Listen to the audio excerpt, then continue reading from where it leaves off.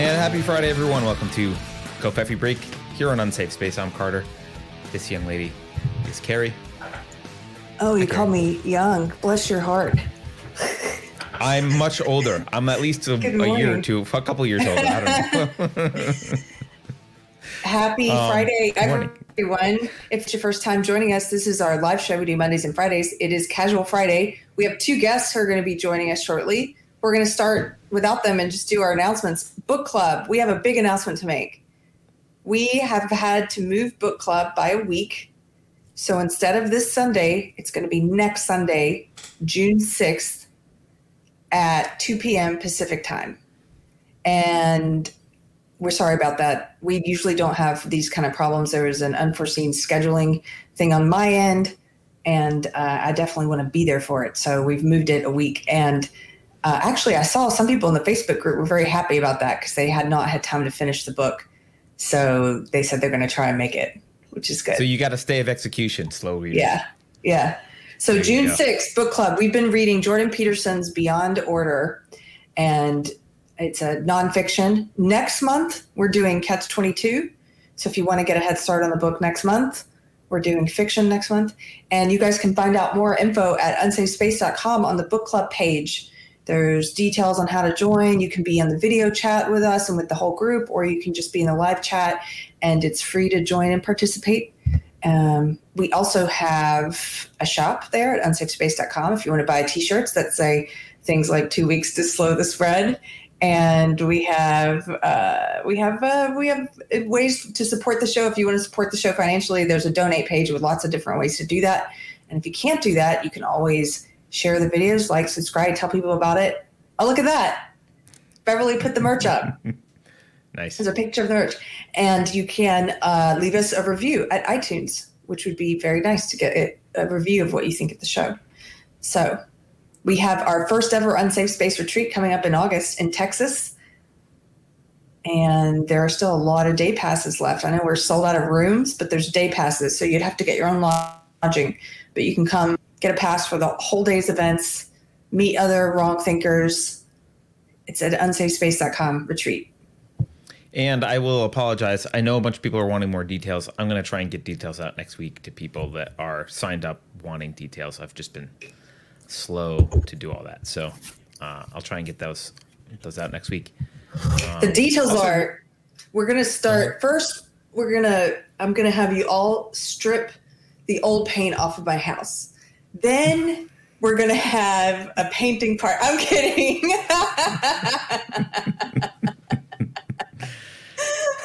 Yeah. I always joke with my friend. She's a personal trainer. I said we should come up with a Texas personal training where she sells packages, and we just have people come do yard work and housework. The Tom Sawyer package. Yeah. Hey, April. Hi, April. Hey, congrats. This is April Rose. Thank you for joining us today on Casual Friday, Coffee Break. I have to say congratulations to you because I just saw your post that you pass your CNA now? Did I get that right? Yes, I'm a board certified CNA now. Yes, thank you. Yeah, I got an email like 20 minutes ago. Thank you. Yeah. Wow. Wait, what's a CNA? Certified nursing assistant. Oh, okay. Congratulations. Are you going to force us all are you going to hold us down and jab us with the Pfizer stuff now? Not yet. I don't get that much responsibility yet. I'm not there yet. They're not trusting me with all the needles. Excellent. Well, April, can you tell us a little bit about, you do a podcast with Boone, don't you? We've talked about this before. Sometimes, yeah. Sometimes we podcast together, yeah. And where can people find that? Far Out Wisdom. Far Out Wisdom. Yep. Well, I'm so happy you joined us today. We've been trying to mix it up, have different people come on and meet one another and then chat with talk. So it's more casual and it's less like doom and gloom with here's what's in the news. I know. And yeah. And it's getting the whole like podcasty, YouTubey world has been getting so negative. It's like we're in a time of criticism. Everyone's critiquing everything, everyone's pointing fingers at each other. It's just who can do it more eloquently, you know? So yeah, it's hard to be optimistic for a lot of people right now, I think, and that's understandable, right? So it is understandable. It is. Yeah. But we've all had a pretty tough year, For me, the first half of it was nice. I was one of those people who was working way too much. So the shutdown took me out of that. Then I actually caught COVID, and that's been pretty awful. It's been going on for 5 months. So wow.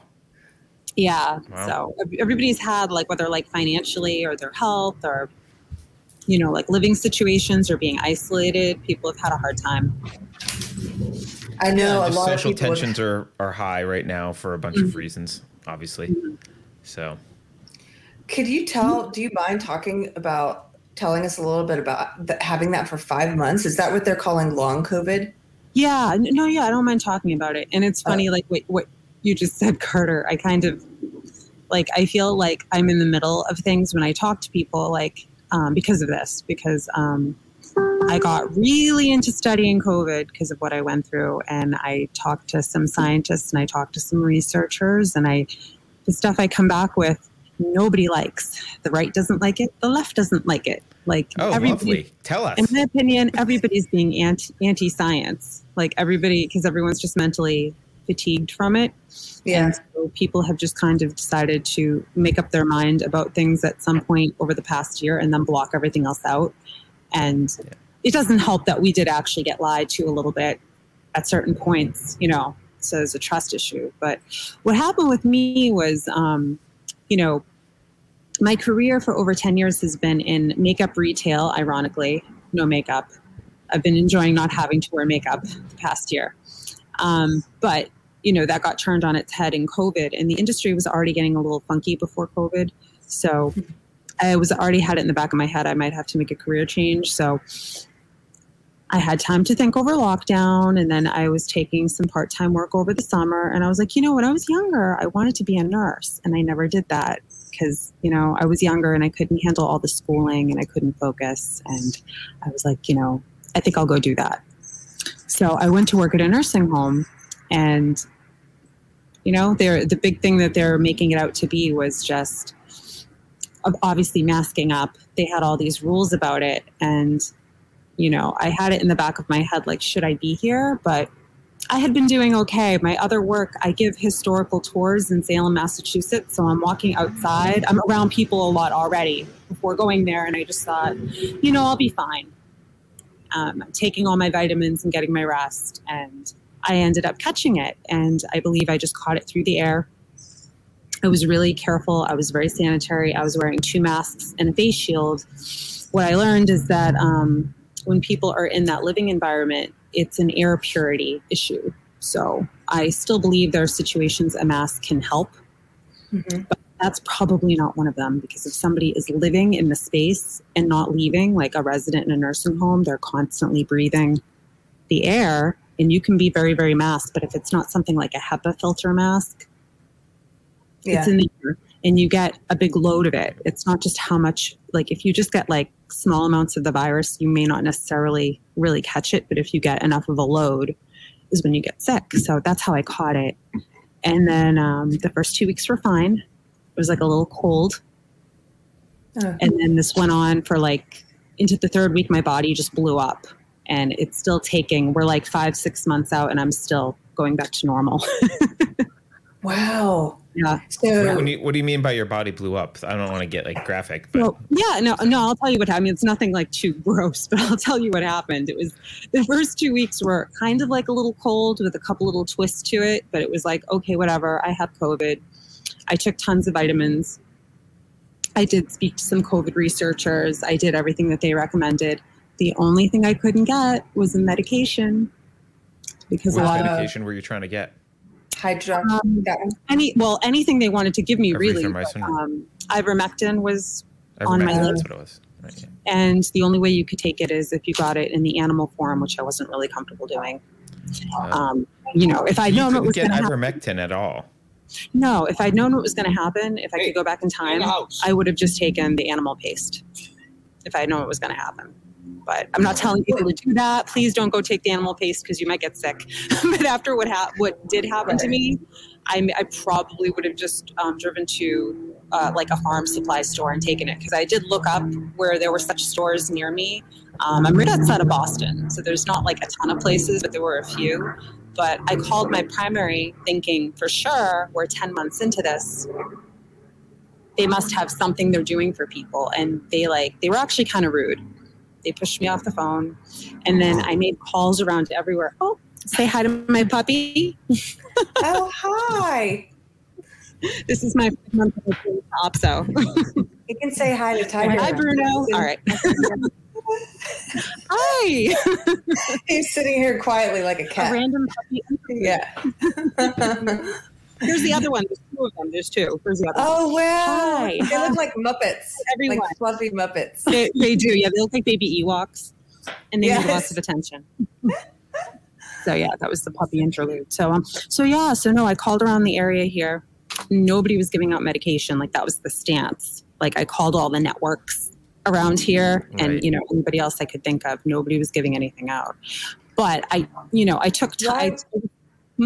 Why was that? I'm not up to date on anything about ivermectin. Or was there a shortage, or was it just they didn't recommend it for this? Or I mean, you're asking fake news. me. Is that the reason? Yeah. What I went through with this, I think it's just it was about money, because they put money into the vaccine, and they want people to take the vaccine. I'm not one of those people who's going to be like, they're trying to poison us with the vaccine. I don't believe that. I don't think they're trying to hurt people with the vaccine, but I do think that it's a greed factor. And I do think that it led to medical negligence. I believe that, I know you can go back and look. There was already emerging studies right when COVID was hitting that there were drugs that helped. Ivermectin was one that was mentioned. Of course, we know the hydroxychloroquine because Trump put a spotlight on that one, but there were a few things. And they just didn't use them. How nice would it have been if they didn't force this shutdown, like crash a historically wonderful economy and all of the restrictions they put on they could have just let things go, with maybe some minimal protocols. Right. If you got sick, just give you something. And I understand that a lot of the time we want like a 2-year, 5-year double-blind study, but we know that there's no time for that. So, well, it's interesting because they complained about hydroxychloroquine and ivermectin because it hadn't been through those studies, but neither have the vaccines. Yeah, vaccines. They're not complaining about that at all. And those drugs are much older. Those are very old drugs. Hydroxychloroquine is very old. It actually comes all the way from, quinine. Yeah. That's what we used to treat, going back like 400 or 500 years. It's been with us a long time. Hydroxychloroquine is an even safer version of chloroquine, which also came from that. It was kind of like a derivative. And hydroxychloroquine is an even safer version because it does have a poisonous component to it, but that's also how it kills viruses inside of you. But hydroxychloroquine hasn't really been changed since the 50s because they never felt a need to, because it was pretty safe. The only time you have a risk with it is if you have to stay on it for longer than 6 months. But it's a very old medication, and ivermectin is probably even safer. In fact, when they first invented it, it was for a humanitarian crisis of river blindness, like this type of parasite people were getting in other countries. It was making them go blind. And they actually donated the first so many millions of doses. They donated it because it was a humanitarian crisis. And it was for people. A lot of people in this country think that it's for animals because they only hear about it with deworming your dog or your horse. It was actually for people, and it won a Nobel Peace Prize because it saved so many lives. And it's been found that it can work on viruses. It has some actions to it that help. Like with COVID, it has, I won't get into all the boring science, but it actually helps with COVID. It'll help you kick it out. It's fascinating to me that those two drugs were so known, so well, like trusted, and the minute that they could be applied to something else, we were specifically correctly. If it wasn't a pandemic, it's correct to say, well, we should test it on this and blah blah. Like that's fine, but then when the vaccines come out, it's like a brand new thing. No one's ever done anything with mRNA before, and oh yeah, it's fine. Emergency approval. They just jump to test it. It's good. Yeah, well, it's hypocrisy. But I have a question about how. So when you were calling and trying to get a prescription for something, What were they saying, though? Did they say that it was a shortage, or they just said we're not prescribing this? We do not. Our policy is not to treat for COVID. We will not treat for COVID, and we will not treat you after COVID. Wow. We will not give you medication. I had no idea. And this is what's going on in certain states. Like Massachusetts is one of them. Like some, you can probably guess, depending on political leanings, some are treating people and some aren't. To give you an idea, I ended up finding a doctor all the way in Austin, Texas, where you are. Wow. Medication. Yeah, I ended up, my body, all this stuff happened to me in the third week, and a researcher I was talking to, and this researcher actually, by the way, was encouraging me to take the ivermectin like over a week before. He was like, if you can get the ivermectin, take it. And when I couldn't get it, I was like, well, I'm taking all these supplements and I'm such a health freak and I don't feel real sick and I think I'm okay. And they kept saying, if you're okay after the 9th day, you're going to be fine. Ha ha. So, when all this stuff started to happen to me and I went to the ER room 3 times, this researcher sent me a list. And I put it on my Facebook several times. It has prescribers all around the country. Some of them are around the world. Some of them are nationwide, and some of them are by state. And that's how I found this guy in Austin. So that's how I got help. I had to talk to doctors outside of Massachusetts to get help when I got COVID. Wow. Yeah. And so what are your symptoms now? Like you said, you've had long COVID. What are your symptoms? So now, luckily, I think I'm coming to the end of it. It's just very slow. Now, my eyes are still swollen. My vision's a little bit blurry. And I might still rash up a little bit. The rashing isn't as bad.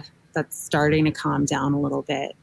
And every now and then I might cough, but the cough is mostly gone. So it seems to be working its way out of me. I just have to be so careful. I'm being very strict with my diet. No sugar, no alcohol, very strict till I think it's 110% gone, because the thing about long COVID is we still have the virus. That's something else you're going to hear about. We're not contagious, but I think most of us won't. Unless we're very immunocompromised and we have some really horrible big reactivation, we're not contagious. But the virus goes and hides in us. And that's why we're sick. They're calling it after effects. It's not an after effect. We still have it. And we're not being treated for it. There are some doctors who are looking into this. It's not being totally neglected, but it definitely was a scary year because a lot of us did get kind of pushed aside and kind of felt gaslit by a lot of the doctors. So, sure. Are you taking anything now, or it's too late? You're not going to bother? Now, mostly it's just a lot of vitamins. Sorry, and I also take a zeolite, which is a type of clay that purifies you. There's all different types. This particular one, it's nanoparticle, so it can really go everywhere. It can cross the blood-brain barrier. COVID likes to hide in your brain. It likes to hide in your spine. So I take this to help kind of purify my body, because I also think what goes on is you get people have maybe a little bit too much yeast in your gut or in your blood, or, you get trace heavy metal poisoning, all that kind of those toxins that we can accumulate. And those things actually feed viruses. So that could be a theory as to why some people become long haulers and others don't. I don't know for sure that that's the case, but I am taking things like zeolites to help clean my body out and to hopefully get rid of what's left of the virus. We have from Verity Renaissance, we have a super chat who says, Dr. Paul E. Merrick is a great resource for info on COVID treatment and ivermectin. I believe he's also one of the world's most cited research clinicians. Yeah. Have you heard of him? The East Virginia, yeah. He's at the East Virginia Medical School, you say that the right way. And he actually did start putting up a protocol, that person's right, about 6 to 8 months back, for COVID, and you can go look this up, this protocol through him. It's online. He updates it. I don't think he's updated it as much recently, but it has a list of what to do if you're at home with COVID, and then a list of suggestions of what to do when you have people in hospital and how sick they are. And he includes ivermectin. I actually did look up that protocol when I first got sick, and I got everything on the protocol except the ivermectin to show you how important that can be to have the ivermectin. Yeah. That's crazy. Yeah. So what are the things that I'm going to jump in. Sorry, Carter. I just have a question about something you said at the beginning. You said because of your own experience and doing all the research that you've done, that some of the answers you found upset people on the left and people on the right. What are some of the things that you found that are upsetting people? Like with masks. Like sometimes masks help, sometimes they don't. Like, part of the problem is they weren't honest enough about it in the beginning. Like, you know what I mean? And then they made it a legal mandate, which is really obnoxious. And that's going to piss people off. But there's times like if you're walking in and out of a store, is it good to have a mask? It'll slow down the droplets, which can kind of, it could help. Can I give you an exact percentage of how much it's helping? I mean, it's definitely not 100%, but it could help. But if you're like sitting inside, kids sitting in a classroom without a lot of open windows, young kids sitting in the same room together for so many hours in the circulated air, the mask might not matter as much because you're just sharing that air. There's times it works, there's times it doesn't. There's been a lot of, somebody in Massachusetts tagged me in something today. There's like a group of Massachusetts parents who are really upset about the whole thing with the schools, the distancing, the masks, and all the protocols. They're just going so far the other way. They're going, we don't even want our kids tested for COVID. I'm like, well, don't you want them tested? Don't you want to know? If you they don't even trust the test now. And I'm like, maybe you want to know if they catch it because then you can give them a dose of something. They don't end up with some long chronic condition, and then they want to argue about it. I'm like, well, okay. That's what I mean. There's been no nuance this past year. It's just been like black and white. And there's one side that's like masks are perfect and everything's great. And the other side that's like COVID doesn't exist and I don't want to get tested for it or whatever. And it's like, there's no nuance. I don't know anybody who let's just clarify. I don't know anyone who says COVID doesn't exist. Do you? No one says masks are perfect either. I'm being hyperbolic. I've heard people who doubt. I've heard people saying I think it's a myth. I've heard somebody actually did say that in front of me. It was like a crowd of people. So I did, because it was really funny because it was only a few months ago with what happened to me. I just didn't say anything. All right. Yeah. Another one is, people keep saying where did the flu go?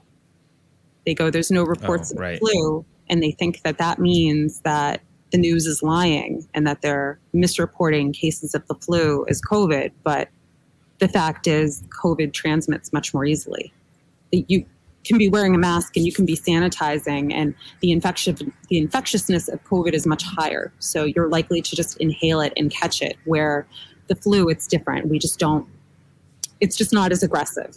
That's why you're not hearing about the flu, because most of the country is masking and sanitizing and distancing. It's not that they're lying about the flu. It's that there really much flu right now. Interesting. That's true. It's true. Jupiter says, thank you, Carrie. All my lefty friends who used to say, I don't know a single person who doesn't believe that COVID is real. That's my experience too. I just don't know anyone who believes that, except in the chat right before Jupiter, there's someone who says, I'm one of those. So we've got one of those here. Okay. There you are. Yeah, I mean, let's not pick on that. I was being hyperbolic. There are people who think it's not a big deal and it's just the flu. Yeah. Those people do exist. And there are people who think that wearing a mask and washing your hands is super, super effective always. And those are the two better represented camps. I apologize for being hyperbolic. You don't have to apologize, Carter. Gosh, somebody's touchy today. No, it's just no one says that. It's I know. Yeah, come on. We're not even having a conversation. A few people do though. Okay, it's not really common, but there's but I don't think it's good to engage in spreading. There are stereotypes. There are people on the left who actually believe that people like me don't believe COVID is real. Right. Yeah. And the reason why that's important for me to point that out is because that's not true. They're in an echo chamber, Carter. They actually believe that because we're against mask mandates and lockdowns that we don't think COVID is real. I don't know anyone for whom that's the case. I mean, clearly there's someone in chat, but that's why that was important for me to point out. Don't get so touchy. It's not like I'm not Carter. I'm just no. I'm just I think that I don't think it was necessary. We got. If people are saying, people like you're talking about that are characterizing the other side as not believing COVID exists, I guess I don't care about them. I think that's just so low IQ. Like no one. That's just a bullshit statement, and everyone it's not that common. It's not that common. No, I mean, but I think what did happen is when all of this happened, when COVID came here, it didn't hit this country evenly. It started in areas, it spread. I remember I live in Massachusetts. We got hit pretty hard, pretty fast. We're very crowded. And then after a few months, I went on a road trip to Ohio, and it was like nothing had happened. And it was so weird. I was like, I could breathe. And, then you had this wave of people over that way, people in the Midwest, thinking it wasn't real or protesting everything and thinking they're just showing us some type of worst case thing in the news. And it's not that bad. Right. It just did not. And then eventually it did spread to those places, but it still hasn't hit people evenly. Like I'll have people, like I said, I give walking tours, and sometimes people drive to Salem from the other side of Massachusetts, which is not even a very big state, but it's very populated. And if you go to the western side of Massachusetts, everything's spread out more. And I encounter people who are like, if it comes up, if we talk about COVID and I share it with them, they're like, really? It did all that to you? Like they still think that, it's not they think it's fake, but they think it's not a big deal. They're like, I just don't know anyone who's had a big issue with it. And no, that makes sense. And that's one of the problems with the one size fits all authoritarian control over how to handle this, which is like you end up if you're in a place where like New York, which was heavily hit, like maybe the proper response in New York is a little bit more cautionary than the middle of Idaho. But when you tell people in the middle of Idaho they have to respond like they're New Yorkers, it's going to piss them off, and you've lost credibility with them because they're looking around going, there's nothing going on. What are you talking about? Right? So, all right. What's bothering you in the news lately, April? Me? Yeah. What's my bugaboo these days? Well, I'm a little sad for people in our age range. I'm afraid that the economy might not come back. It did so well under Trump, and it was so long. I mean, I know people like me, like I was doing okay. Then a little bit before Obama got into office, we started to have the recession. Then it got worse. Right? And it just didn't get better for a long time. And I was one of those people just stuck in a low wage job, and I could. My schedule was dominated. I couldn't go back to school. I was just like stuck in it. And we had this bigger class of working poor than I think we've had in America for a long time when that happened.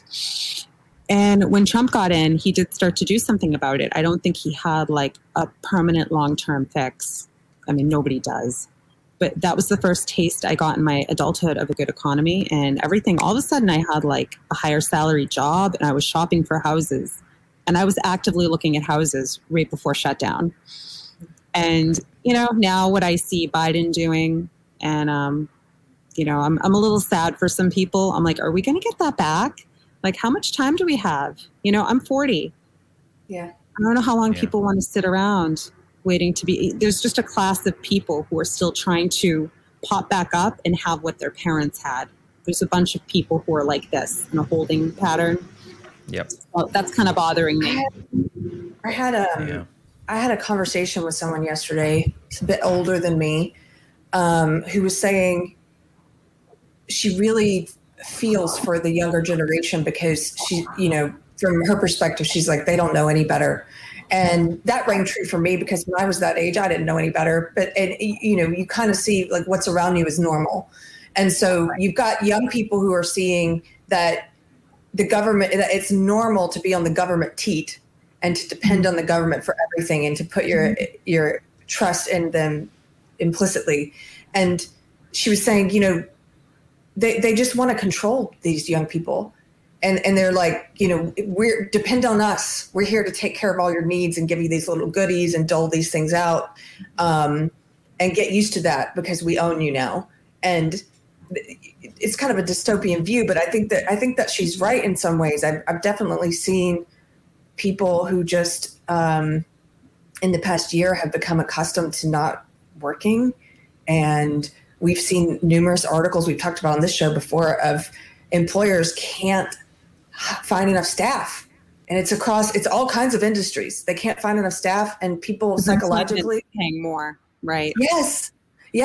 And I don't know. I think, it took me until very recently doing the show with Carter in the past few years to realize that the government doesn't have our best interest at heart. I know that's a funny thing to say, but it's like Josh Slocum, who I think you would really dig, April. He does a show called Disaffected. He tweeted the other day something to the same effect. He said, it was only within the past 3 years that I stopped believing the lie that the government is here to help us, generally, that their intent is good. and that may seem like, to those of you who've always been able to see it, I'm a late bloomer or whatever, but that's the way it is for me. That's the way it is for me too. I guess I'm a late bloomer. So anyway, I look at these young 20-somethings, and maybe they don't know anything. This appears normal. This is the government's job. It's the government's job to pay you to sit at home and do nothing, And well, one of the things I fear, and that's one of them, but I just think just a general decline in expectations, even if they might be hard workers. I think a lot of the younger people who've come up through what we had, and people in their 20s and early 30s now have come up through like the recession and all of that. They understand you have to work for things on some level, but the standards of living that they're seeing now are lower than what we saw. You get what I'm saying? Where there's a portion of us, a portion of people my age still can't have a house. We still haven't gotten there yet. And that we know that's not normal. That's frustrating for us. But for a 20-year-old coming up behind me, seeing that's their new standard. Like, well, I probably won't have a house, or I won't have a house till I'm 45. And that's what me. Yeah. That's what this woman was saying. She said, do you want to rent forever and own nothing? And when she said that, I was reminded of the World Economic Forum, the Great Reset propaganda they've been putting out with the picture of the smiling guy. It says, in the future, you will own nothing, and you will be happy. I think I'm losing you guys a little bit. Oh, we've got you, though. I'm back. Yeah, we got you. We hear you fine. Yeah. Freezing up on me. Okay. You're kind of back. I mean, this is what, not to be I'm always this guy, so never mind. This is what's, I can't say, not to be quintessentially Carter, but this is what's been going on for 100 years, right? You had people, this is how government expands slowly and things get normalized. Even when I was young, it was normal that Social Security was a thing. You pay, the government's going to handle your retirement. You pay Social Security. Well, that wasn't always normal. That was an outrageous expansion of government power that no one thought was normal for a long, long time until now it's normalized. That's how things happen. And so we're just happening to be at this point in time where this particular expansion of government is something that we notice because it's moving our baseline a little bit. But the next generation, that's their baseline. And this is how eventually we become Venezuela. That is the path that we've always been on. It hasn't changed, and we will get there. We'll be eating dogs and rats in the streets eventually, but we just, and our currency will be toilet paper. But it just takes a long time, right? I saw a study the other day that I shared of basically showing that now, starting in maybe the early 70s or so, when women started going to college more and they were able to take the pill, the more educated you became as a woman, the less kids you had. Well, very recently, they're finding that flip now. More educated women are having more kids. And the reason for that is because they're making more money. And it's becoming a privilege now to have children. Like the middle class and the working class are not having kids. And what they are doing, because they still need to live and they need to work, they are giving ever cheaper childcare and housekeeping services, the woman, ever cheaper childcare and housekeeping services to these rich women, educated women, making it even easier for them to have the kids and them to not have the kids. And that's scary. That reminds me of that's not normal in America at all. We certainly have had times before women had rights. Of course, if a woman wasn't married or, she might be in a situation where she gets taken advantage of and then she can't have her own family, being a nanny to a rich family, but that wasn't the norm. You know what I mean? We're just talking about lots of people. So that's really scary. Yeah, that is. Well, I mean, and you look at Biden's latest proposal, right? It's like is it an $8 trillion, something like that? It's like some ridiculously huge spending proposal. The Federal Reserve's balance sheet in the last, 10 or so years has gone up 8x or something ridiculous. And I was just reading an article this morning, like, oh, it's not going to go down. Like, that's, okay. No, it's not. So that's the new normal. Yeah. I mean, the idea,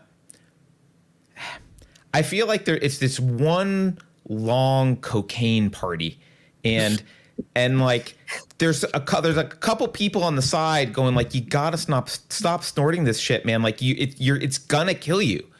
And you've got the federal government that's just like, nope, I got some more in me. And like, all right, but like, you are going to die. I know the party's been fun.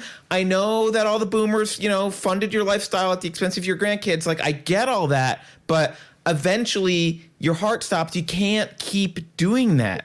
And we're looked at as the crazy ones. Like, oh, pshaw, we can print money. You don't understand how economics works. It's like, all right, when you're dead, I guess I get to say I told you so. Like when everything falls apart, like it's little consolation to be part of a shitty country that's like completely gone to crap and be able to turn around and say, I told you so. That's not what I want. Like, please stop the binge. Stop it. Yeah. I'm hoping but people can't. I'm hoping that maybe it's going to sound so ugly because my parents are boomers, but these boomers are going to finally die and stop running everything, because that's what they've shown us. That's what it's going to take. They're not retiring. Like, as politicians, they're acting like a monarchy. They're just running everything until they die. But there's also, but I'm not confident about the generation that will take over and start running things. I mean, because Gen X, we tend to be we kind of suck. Well, we're kind of removed. We're a little bit more like, just let us be and don't ruin the world. We just want to be able to be in peace. Mm-hmm. But the generation after us, the millennials, they seem more like the boomers. I mean, they're, I was a bit of that. I was right on the line. I'm like the youngest of the Gen X and the oldest of the millennials, I guess. Mm-hmm. And when I was in SJW, that's total millennial energy. It's like, we're going to remake the world into our vision of utopia. And we're going to those people terrify me. Greta Thunberg terrifies me. Like that, that David Hogg, they're ideologues. Z, right? But they're also bad. They're not are they really? Yeah, well, they're I don't know. They're just David Hogg, like that. Those people, they're ideologues. They're convinced that they're on the right side of history, which always scares me, because those people, they never question that they're the baddies or that they're wrong or that their policy's wrong. No. And then they could do anything to you because they think it's for good. It's justified. That always scared me about it too, because it was the best hiding place for bad intentions. Yes. It's the best hiding place. So that always frightens me, So yeah, I agree with you with that. I do think Gen X is a mixed bag, though, so I don't want to call it yet. I feel like there's a lot of Gen X that was very steeped in reality, and we've had a lot of time to kind of watch everything going wrong. So we're not too idealistic, but we do have a good idea of what we want to get back. So I'm hoping some good people show up. I don't know. Gen X is right, though. They're pragmatic. Gen Xers tend to be much more pragmatic. You're not going to have a Gen Xer paint a big vision for a future. You're going to have a Gen Xer like buckle down and teach you how to save money and survive the storm, more likely. And it's the AOC generation, unfortunately, that's going to come along and be like, we're going to fix everything. We need full Marxism. And like, that's the next fix. The next fix is full on socialism. That's right, but maybe Gen X is going to be, maybe we will be like the reluctant leader, like Jack in Lost. It's like, I don't want to lead. Perfect, you're the leader that we need. Like, the ones who want to lead, no. See, my idea with the millennials is, I think they're actually a very split generation, and I don't think they get enough credit here. And I think maybe I think that you've got the side of them that are very outwardly scary that we're seeing, like AOC, and you're seeing very spoiled kids in that generation. There is like a big chunk of that generation that their parents lost everything, coming into the 9/11 times, the economic slip. There's a lot of these kids that grew up without huge Christmases. A lot of these kids grew up knowing the second they got out of high school, they just went right to work or they took 2 jobs. I mean, I was in retail management through this time, and I watched them coming into the workforce, and they'd be... Oh no, this is when it's getting really interesting. I know. A defense of millennials. I agree with her. I think both things are true about millennials, right? It's not all bad or all good. They have suffered a lot, and their financial uphill battle is a legitimate battle that's undeserved. That said, they're also extremely entitled and like have this kind of, all the bad things about AOC are also true about millennials. So yeah. Well, she's going to come back. She's going to try to log out and come back. But Chris Scars gave us a super chat and says, as a millennial, I say secession is the answer. See, there's a millennial after your own heart. Yeah, I like that, Chris. I'm not. Oh, yeah. Give us your millennial. A defense of millennials. Yeah. In defense of millennials. Yeah. Yeah, no, because what I saw, they're maybe They are maybe the most hardworking generation since almost our grandparents' generation. They just kind of came right into it knowing this isn't going to be easy. I'm going to take 2 jobs, even though I'm only 18 months. I'm only 19 months. I'm going to work all summer. I saw them do this. There's a portion of them that are like this, and they're still not getting credit because I think they're too busy working and not whining. The whining ones. There's also, though, there's also a portion of millennials having hired millennials. Like, there's also a portion of millennials who are like massively entitled. Who, yes, there are. Yes, I'm hiring you to be the social media person, and they're like, okay, it's been 3 weeks. Do I have a raise now? And I'm a vice president. It's like, no. Can you do your job? So big among them. That's what I mean. I think for a generation, there's an unusual divide of characteristics there. And I've seen that too, because again, I've worked with a lot of them.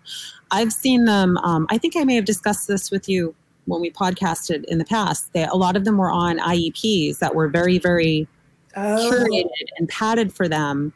And they come into a workplace going, well, can I have extra time to get my sales goals in? Can you explain what IEP is for people who didn't watch that episode?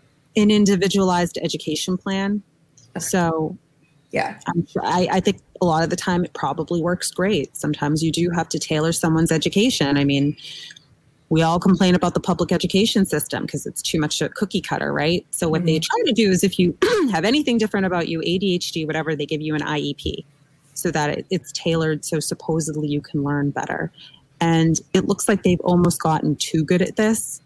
Where if somebody gets distracted, they give them extra time to finish their assignments and finish their tests instead of saying, hey, you actually have to just learn how to keep up. How to do this. That's the other side of it. So I've encountered these kids in the workplace, like what you're saying, they're so spoiled that they actually think that the job is going to get tailored for them, which... Right, because there's the IEP is I'm a fan of figuring out how people learn and tailoring stuff to them. If you can afford that, that's great. But one of the things you're supposed to learn is executive function and deadlines. And like, if it doesn't bother to teach how to function in the real world, then it's not really a successful plan. So even if they can memorize all the states and capitals or whatever else the hell it is they learn. Yeah.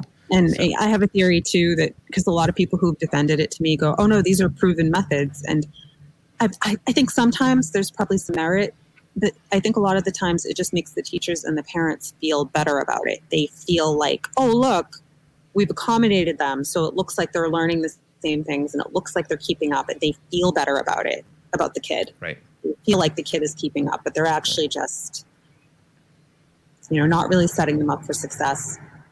Right. And the ultimate test of whether it's working is 40 years from now. How'd it work? How'd their lives turn out? Like, yeah. Like, right. Yeah. So. Yeah, I've had to participate in the firing of people who were on these IEPs and have looked at me like, I don't understand. I've never failed at anything.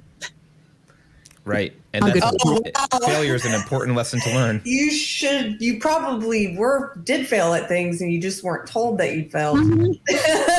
Right. Yeah. Fair. Yeah. I don't understand. My solipsist educational system has always worked well for me. Yes. You have a skewed perception of reality. I think George Carlin did a famous bit on it where he's like, like every kid gets a trophy and little Johnny keeps being told he's great when he's an idiot, and nobody tells little Johnny he's an idiot until he's 24 and his boss goes, Johnny, grab your things and get out. You're an idiot.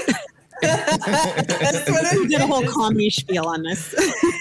A long time ago too. That's true. Yes, That's he was, as always, he was right. Yeah. So we have a super chat from I'll Fight You Naked, who is basically emphasizing something you said, April. Emergency authorization of vaccines is rescinded if there's a viable, safe treatment. Hydroxychloroquine and ivermectin, that's how you say it, right? Ivermectin are no longer under patent. Dollar signs. That is correct. That's been cited as part of the reason for the dollar signs. If they had given those drugs a stamp of approval for treatment for COVID, they couldn't have pushed the vaccine through like this for emergency use. So right. Absolutely. Yeah. And think about the things that are completely free, like going outside in the sunshine and having vitamin D, which helps. It's like, I remember we saw a clip from CNN where they were talking about how they were going to start removing stuff from YouTube that was, what they called it fake news about COVID.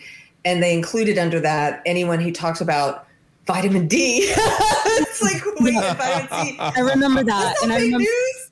Yeah. Like that's vitamin D is fake news. Really? Yeah.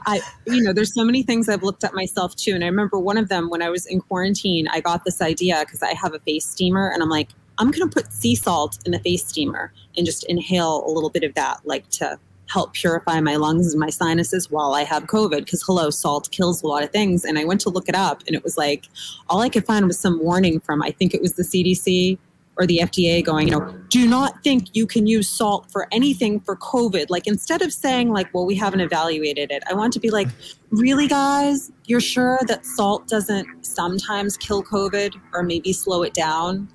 Salt tends to be pretty caustic on viruses and on bacterias. And all they could say was like, nope. Sea salt does nothing. I'm like, but you haven't looked at it. How do you know? Does not. The confidence of their position is the scary part for a lot of this stuff. It's like, we're 100% certain this is the right thing. We're 100% certain that's wrong. And it's like, how you can't possibly. Look up the history. Look up more history of hydroxychloroquine and what it's derived from. Do you know how many viruses it works on? Everything. It works on HIV. It works on. Jesus. I know it's a malaria drug. It's the flu. Yeah, it works on polio. It works on everything. And then there was a study saying that they believe the chloroquine, not the hydroxychloroquine, but the chloroquine works on SARS-1. They never got a chance to give it to people who had SARS-1, but they tried it in mice and they held on to that study because they knew they were like, the SARS thing is going to come back. So they held on to that.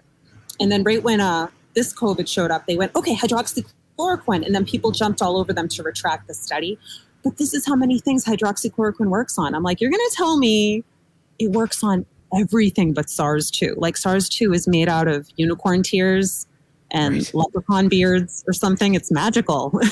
Well, they also help so part of what aided them in convincing people that it was something you shouldn't take or that it wouldn't work was that Trump mentioned it.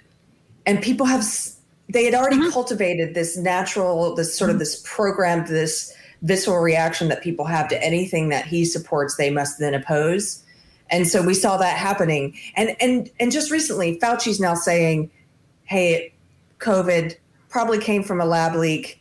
After all this whole year of saying that was a conspiracy theory, and we did a whole episode on that and all the doctors who signed that letter saying that there's no way it came from a lab leak, and the guy who organized it actually worked at the lab. It's like they funded the lab. Yeah. So Fauci's now saying, hey, it's probably a lab leak. And I saw New York Magazine ran a thing that was kind of honest for a headline, sort of saying, that this is how the liberal, they said liberal media smeared anyone who was talking about a possible lab leak. But the funniest response I saw, I believe it was CNN, it was one of the cable news channels. They actually did a segment where they were saying, well, yeah, the media, we kind of dropped the ball on the lab leak origin, but it was because it was Trump's fault, because Trump mentioned it. They made it wrong way. Like they twist around something he said. Oh, he said a lab leak? Oh, we thought he said unicorns are real. Oh, yeah. He shouldn't have said unicorns are real. We had to oppose what he said. Oh, a lab leak. Right. Yeah. It's like, well, he shouldn't have said it. If he hadn't said it, we would have investigated. But, I don't know. That's all it really is. Can I say hi real quick? Let me interrupt you real quick. We have, do you know Az from Hill versus Babyface? He's in the chat. Oh, Az is here. Hill Az. Yeah, he says, get participation trophies, get entitled brats. That's true. That is true. Richard Petz, hello, Richard. He says, one cannot learn if one cannot fail. Also true. And then our good friend Tatiana says, I'm with that other guy, Secession for me, for the win. Anyway. Yeah. So I just wanted to stay caught up on those. I'm sorry I interrupted you, April. No, it's okay. No, I remember the hydroxychloroquine studies coming out before Trump said it. And that's when you feel like you're going crazy. I'm like, I remember studies coming out, and then he mentions hydroxychloroquine 5 weeks later, and then it was just completely shut down. Yeah. This is how I felt about him speaking out against CRT. So when he finally did something about critical race theory, and he did his executive order about it and getting it out of federal labs, we talked about this. I told Carter, I said, I'm actually I'm divided. My opinion on it's divided, because I think it's good that he's trying to do something to oppose it, but I also think it's bad because now that it's come out of his mouth, everyone's going to say, oh, well, he opposes CRT. It must be good. Mm-hmm. Or he's some kind of buffoon, and he's just he's just making things up again. Right. Yeah. Yeah, but I mean, I don't think that reconciliation is possible, so I still like that it came out of his mouth, because the people who don't react that way are like, oh, good, he's on my side. I got it. Like he's saying the right things. They get some validation for, something that they thought maybe was a problem. And the idiots who are just always anti-Trump no matter what, okay, sure. But they were inevitably going to become allies for CRT anyway. If they haven't gotten around to being indoctrinated yet, they would have eventually been indoctrinated. So Trump was just the vehicle. I'm okay with that. Trump drew the loud, quick, hard line in the sand about it. Like, nope, this is happening. Yeah. Nope, I'm going to publicly say nope. And then you're right, I guess. What do you think, April, about that? When Carter says he doesn't believe in reconciliation, I think the best way to sum this up is we were interviewed by the MythCon guys, and they asked us if we could pick a marriage counselor for America, who would we pick? Oh, boy. And I picked someone, but then Carter's turn came, and he said, I would not pick a marriage counselor. I'd pick a divorce lawyer attorney. And so he doesn't actually believe reconciliation is possible. Things like Brett Weinstein's Unity Party, which I think is very well intentioned. And, what are your opinions about where we're headed as a country and as a culture? Is reconciliation possible? Yeah, eventually. I think this is a phase that we're going through. There's going to be a lot of fighting. One of my friends told me a little bit about this as a cycle, that this happens every so many years. You kind of have a crisis cycle. Everybody fights. It can turn into a civil war. That does happen to places. But it kind of needs to happen because people kind of, a generation or a few generations goes by and people don't get enough of their needs met suddenly, right? Things, power or the way things are arranged or the red tape of the government or society isn't serving people well enough. So things get a little chaotic. And during that, people get different ideas, and a lot of people start to blame each other and polarize. And I think this just needs to happen for a while. And I think eventually, I don't think it's going to be this way forever. I don't. I want to be clear. In the long run, I think reconciliation is possible, but you have to have the conflagration first. You have to have the war. Maybe there's two countries in 100 years they reconcile. But my argument for no reconciliation is we're dealing with a group of people who explicitly reject reason, who explicitly reject any attempt to have a conversation, who explicitly reject you on the fact, like by virtue of the fact that you're opposed to them. They are not interested in conversation. You can't reconcile with someone who's only interested in beating you with a stick. There is no reconciliation possible unless they change. It's not possible. What do you think it would take to make them to change? That's a great question. I think potentially more ruin as a country, like much more destitute country might work. But I would hope that to not be part of such a country, like I'd prefer to separate and let them kill themselves rather than be on the sinking ship with them. But if you look at, I mean, let's just take a look at Chile, for example. Pinochet was crap, but there's a constitution in Chile, and it's a little bit free market-y compared to socialism. Like, it's not, Pinochet was a dictator and there's problems and he's, fascy, right? But the Constitution is a little bit free market-y. There's just got a lot of free market protections in it.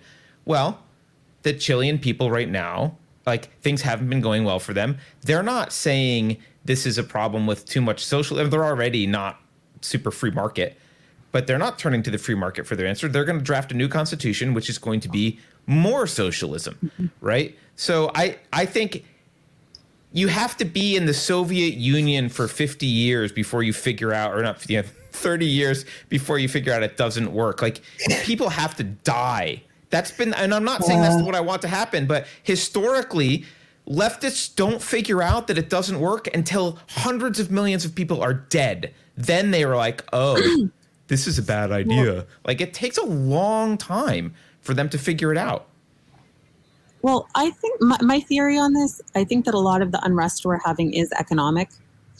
I think a lot of the anger people have, it's misplaced. Like, I think a good portion of the identity politics is misplaced. Like, I don't have what I want in life because I'm this color or this gender. When it's like, no, you don't have what you want in life because we don't have the same opportunities here because of many, many policies, because of what the boomers did, because of what I'm not going to blame like one group like the boomers, but just the state of our country, the state of the way our businesses run now, the taxes, how much we're taxed, just all this stuff makes it harder to have what you feel like you probably should have as an American. So people are going after, they're being distracted with all this other stuff. Like, oh, it must be my race, or it must be because police are so violent, or it must be because all capitalism is evil. I'm just going to, because that's easy. That just sounds right. All capitalism is evil. That's why I don't have what I want. So I think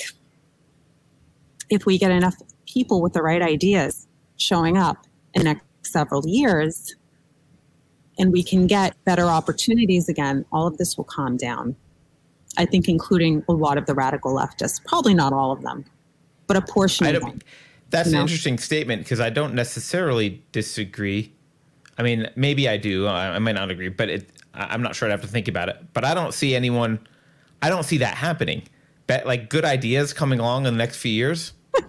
I don't. What universe are you living in where that's about to happen? I think that they haven't shown, these people, haven't shown up yet. I have, a few other of my friends feel similarly, and I'm not sure exactly what these people, I don't know what they're going to look like or what they're going to say. Somebody who had my attention and then he got a little too weird was Andrew Yang. I think a few of his ideas had merit. He got a little bit too, I guess, big brother. I guess, we're going to have to change the way we do a lot of stuff. Technology is going to be changing a lot of things. It is true. I think also, technology is going to end up taking jobs eventually. It's not going to happen, and real soon. But we're going to need a lot of new ideas. So. I think it could be happening. I'm just going to jump in for a second, Carter. I think it could be happening already. It's just on the smaller scale, which is, frankly, probably more important. And we've seen people in our own small unsafe space audience who have told us, I got inspired to run for this school board or for this position and in their local communities. That's amazing. that's what we need, is people with good ideas who are willing to take on, to be that reluctant leader, that Gen X, to be Jack unlost and get in there and I don't want to, but somebody with good ideas has to. And and that may happen at the local level, but I don't think it's going to happen at the national level. And when it happens at the local level, you'll get people pushing for secession because they're sick and tired of what's going on in Washington. Mm-hmm. So that's where I think the separation comes in. Those good people do not lead America anywhere. They lead parts of America out of America. That's what they do, right? That's what happens. But I think that we do have a big need for local buy-in. So I think if that happens, either way, it'll be a good thing. Maybe they will start calling for that. Maybe they'll try to divide away. But America was originally designed to have a little more of that local leadership, right? I mean, that's one of the big things we're complaining about, is that the federal government has gotten too big. So if you get enough, it's not about to back off, right? Like if you get enough people with local buy-in, eventually, you think the federal government will back off of a bunch of people in Idaho are like, we don't want this? No, it's going to have to be most of the country having a buy-in for local involvement. It's not going to just be like Idaho is not going to. No offense, Idaho, if you're listening, but it's not going to be. It's not going to be one state making. Yeah, but how do you get there? How do you get to most? Like now, you're saying, well, if most of the country wants local buy-in, then but most of the country doesn't. Like most of the country wanting local buy-in would mean like we wouldn't have this problem in the first place. Well, it takes the culture change, right? So, a lot of things need to change. It is generational, but that's why I think all of this. We were talking about podcasting and stuff at the beginning. There are a lot of different things that give me hope. One of the things is because they're so censorious and they're trying to shut down all this independent media, that tells me they view it as a threat. They know it's a threat. And you can find all kinds of people pushing back culturally now, from who's in the chat earlier, from Hill versus Babyface to the Nerdrotic guys. I mean, you've got people in the comic book and the gaming world who are pushing back, and their audiences who are interested in those hobbies, they're listening. Their ears are open. They're listening, and it's almost like, it's not like you need to be convinced of it. It's like, in your gut something's wrong, and then a show that you watch starts talking about it, and you're like, that's what it is. That's what I've been noticing. And so it's happening in the knitting world. It's happening in the sewing world. There are people doing podcasts. Your show, Far Out Wisdom, I'm really, something that gives me hope. I'm really encouraged by the variety of choices in independent media. And I do think that is helping to shape the culture. I don't think this is wasted time. So. Oh, I don't think it's wasted time. And I'm not like a pessimist. I'm not saying you are. Yeah. I just think that the time, I view it as like, we're building a new army, not we're convincing the U.S. to do anything. Like, I think we're awakening we're finding the people who resonate with the ideas of liberty and individual responsibility, and those people are a large number. They're not small. It's not a little bit of people, and they're in a lot of communities. They're, I don't know, half of the sewing community maybe, and the other half is SJW. I don't know, but they're parts of other smaller communities. They're most of communities like gamers, probably more.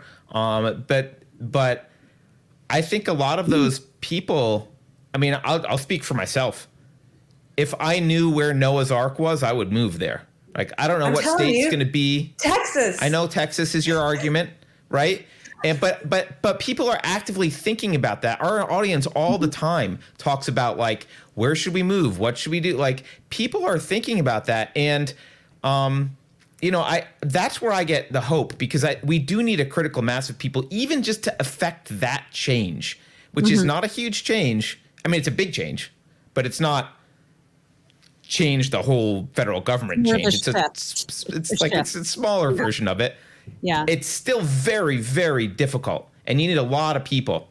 And that's why I'm encouraged by all of that kind of stuff. But can I tell you something encouraging? What?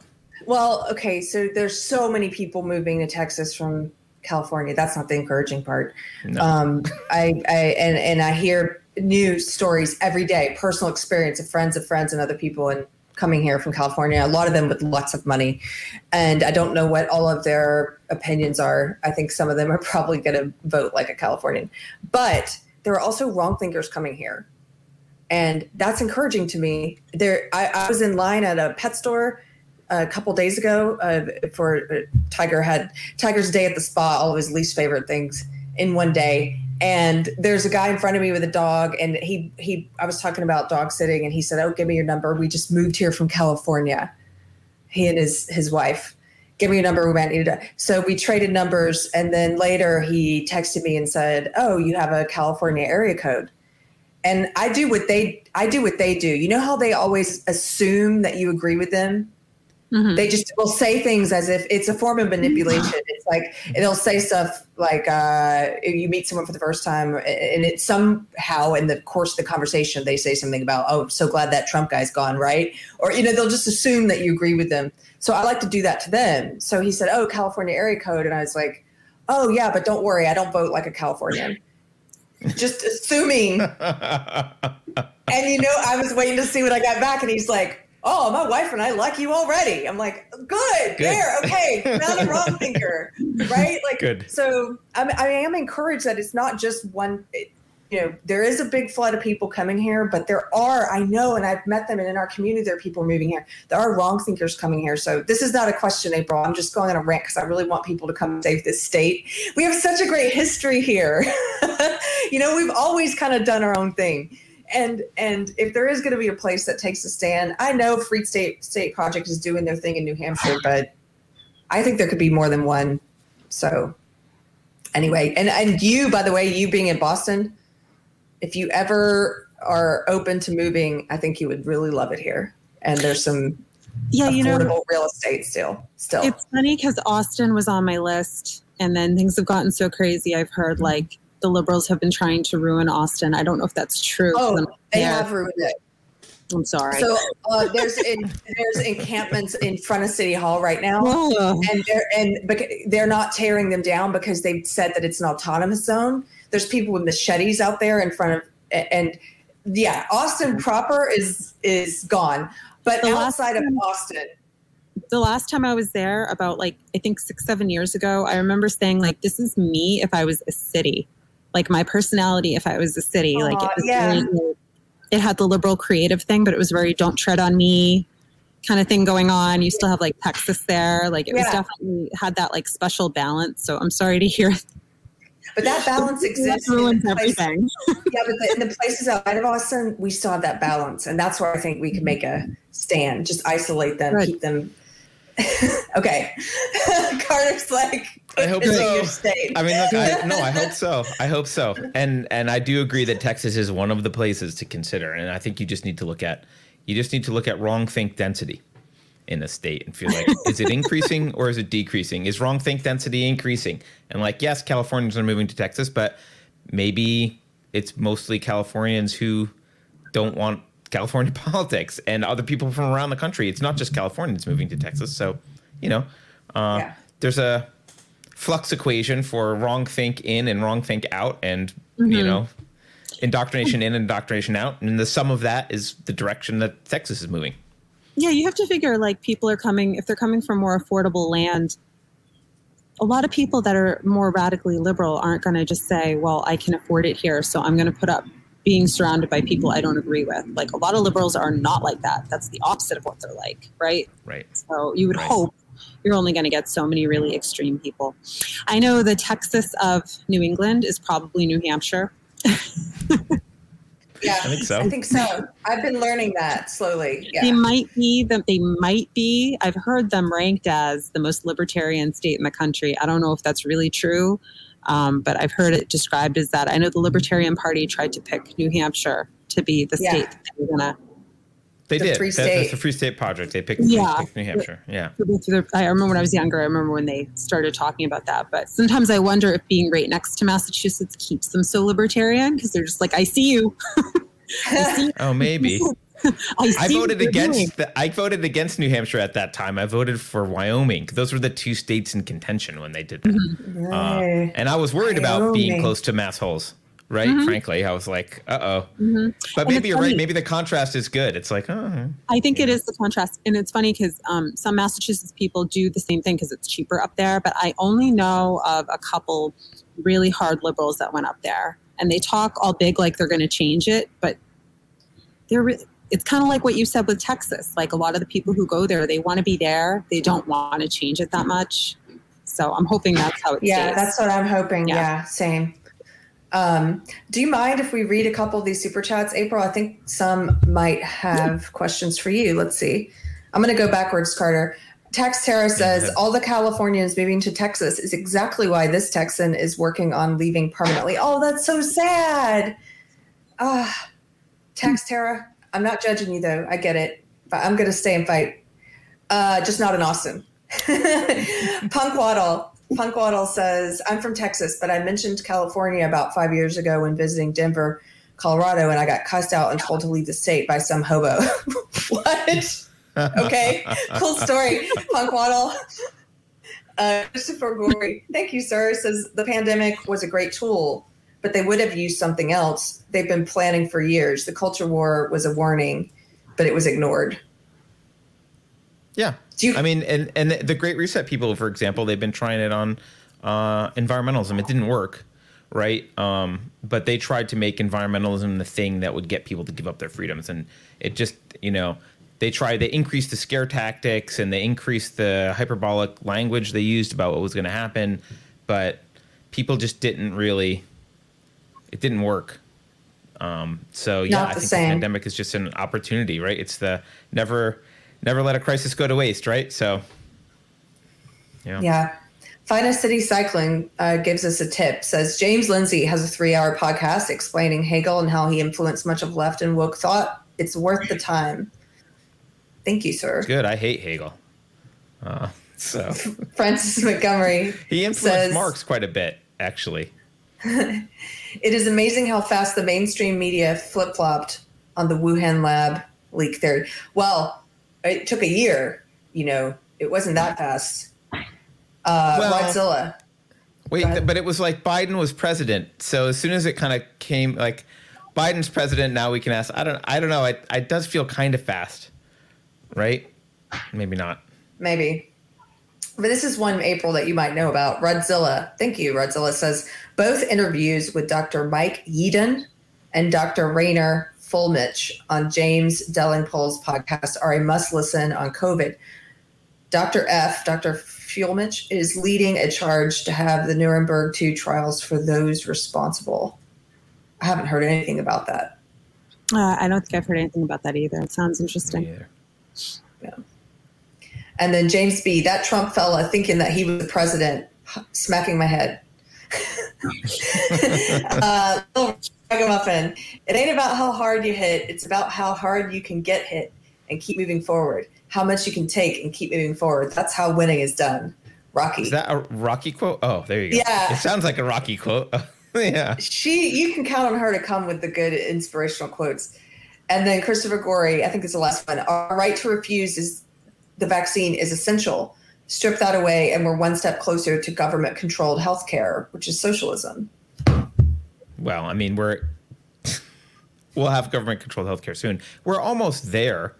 I mean, we're not in private healthcare. This isn't a free market in healthcare, guys. Like, this is not.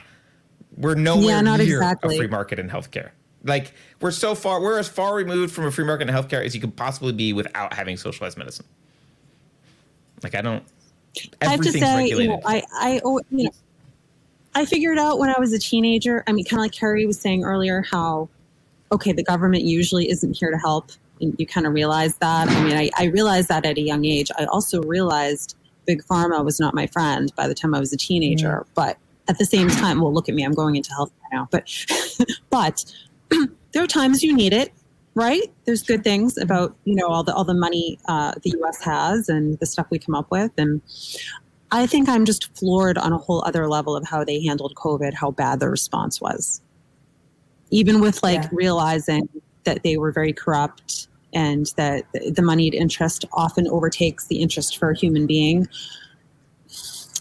I would not have bet on this. I just wouldn't, like what we talked about earlier. I would not have bet, like if a pandemic hit, that they would, we have this old medication we could just hand out. Don't do that.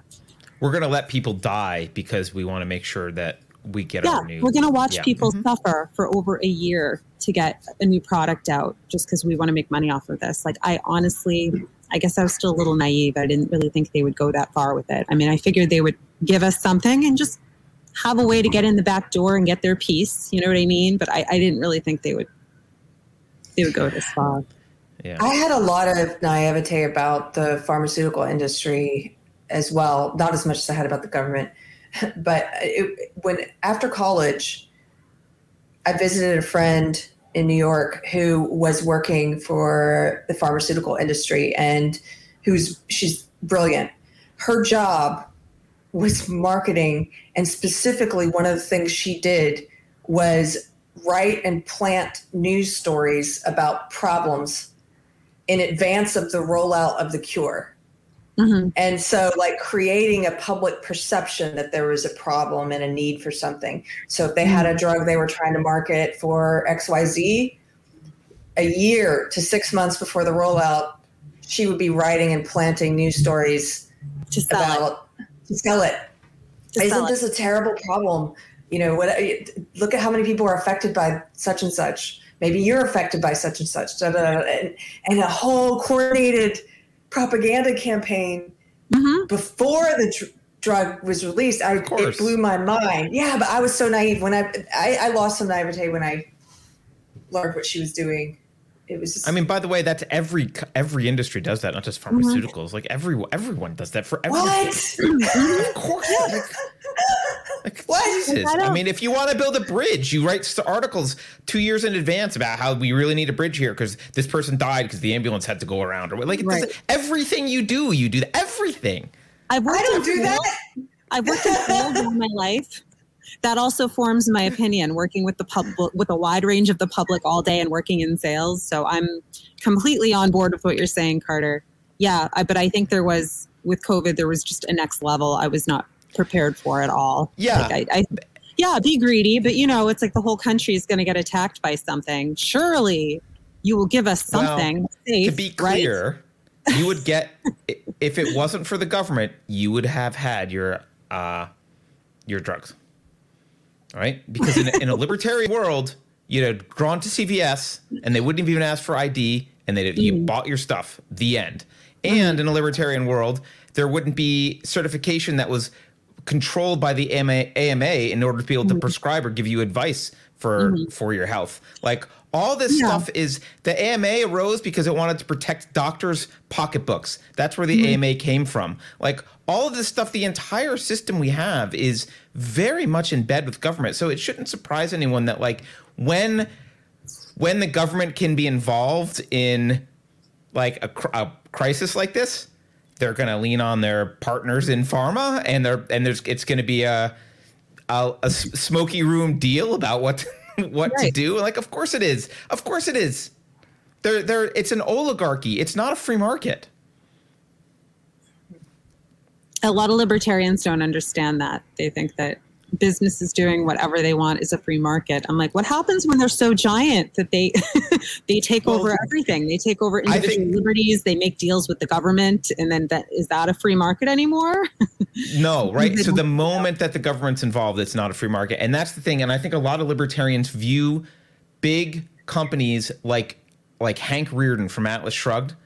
And big companies are Oren Boyle from Atlas Shrugged. They don't recognize that like there's big company villains in that libertarian model, like, or that book has big company villains. Not every big company person is like the independent Hank Rearden who refuses to do anything with the government and is like shuns them and wants to be in like most of them are Oren Boyles who are like, yeah, can we pass some regulation to hurt my competitors and do this, do that, and like. We'll bribe people and they want this is why Zuckerberg wants legislation. Zuckerberg wants to be regulated because it lifts the burden from him to have to do anything. He can just wash his hands of it and go, well, I'm following regulations. And that guy in the startup in the garage trying to start a competitor to Facebook can't afford to comply with the regulations, but I can't. It's a massively non-free market system, and I like the idea that even libertarians don't understand that is appalling to me. A lot of people don't realize that. Sorry, what were you going to say? I was going to ask Carter do you oppose some of these states like Florida and Texas, which are writing and in some cases passing legislation to issue penalties on social media companies that censor based on viewpoint? I thought you might. Of course, but only because, not because I think that the companies are free market companies level, but because I think you're just adding, it's the thing that we always do with the government, right? Government expands, creates a problem. The problem comes up. Government says, we'll expand more to fix the problem. It's just, I don't want more power to fine the companies, but I would want, the solution is to take the power away, not to increase the power, right? So, and this gets back to the problem with, it's not a problem, but it is a feature of attribute of capitalism. Capitalism doesn't give you the best. It gives you what everyone wants. So if you have a shit culture, you get smelly shit out of capitalism. That's what you get. Culture matters. So if you've got a bunch of NPCs who want social media companies to censor you, you get social media companies that will censor you. That's what you get. It's not the government's fault. It's not even Zuckerberg's or Dorsey's fault, really. It's culture's fault. They are reacting in the way that they think will get them kudos and credit in the world for the most part, as much as I dislike Jack Dorsey. Also, I think the thing about those laws that scares me is like we've talked about before, when we have an inability to see down the road and when we can't see long term and we just see short term. And so it does scare me that if we're saying the government can issue fines against private companies for censorship, well, as a conservative, you might be happy about that right now because it's conservative voices that are being censored. But what about when it's turned against you? I mean, a lot of these laws and the power that you give them, I don't know what I think. I don't know what I think about these bills is the answer. I was just curious. I thought you probably opposed to them, but I don't have an opinion yet. Well, so. I think another part of it is that the founding fathers did not want these giant megacorps to even exist. They were very concerned about this. They had a lot of parameters over how a corporation could exist, or over how a large entity could exist. I don't remember all of the rules, but has there ever been a private company monopoly ever without the government involvement? I think the answer is no in the history of the United States. Well, it's both sides. It's both sides. So you don't want government to get too big, and you don't want. No, but I'm saying I don't think there's ever been a monopoly ever in the free market that has lasted for any without the government's help in some manner. That's right. Well, the thing is that it's human nature. If you let one get too big, the other will get too big and join it. Government and business. Well, I get that. That's just a statement, though. I'm saying it's never happened. People have this boogeyman of we're going to have big monopolies. Never happened without the government's help. It's never happened. The government gets involved, but it's only human nature. You have to factor human nature into it. If you what do you allow mean it's only human nature? If you allow an enterprise, you think, you get a government. Every country has a government. It's a necessary evil. So even think about when America had a smaller government and a smaller federal government. It's a necessary evil. We have some government. We're not straight up anarchists, right? Because you speak for yourself, but I get it. Yeah. Well, you can be an anarchist. I mean, you can't become an American citizen if you're an anarchist. But if you're born here, you get to be an American and you can be an anarchist.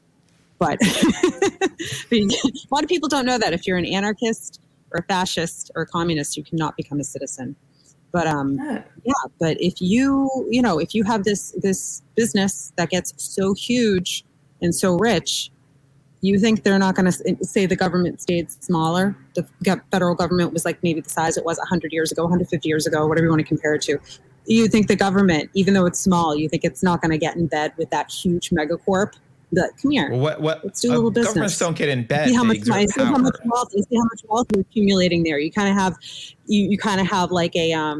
maybe you've got a more local monopoly, right? Maybe they're not monopolizing the whole country yet, but they've got a good gig going over on one side of the country where they are. You think the government's not going to notice that and go, let's make a little deal and make a make bigger government and big business. Well, but your solution is to give the government maybe that's a fine argument, and you can say that, and the argument should be then, well, how do you restrict government from doing things it shouldn't do, which is a big question, which which might lead to me arguing for anarchy. But if something has gotten that big and rich, I don't believe that you can.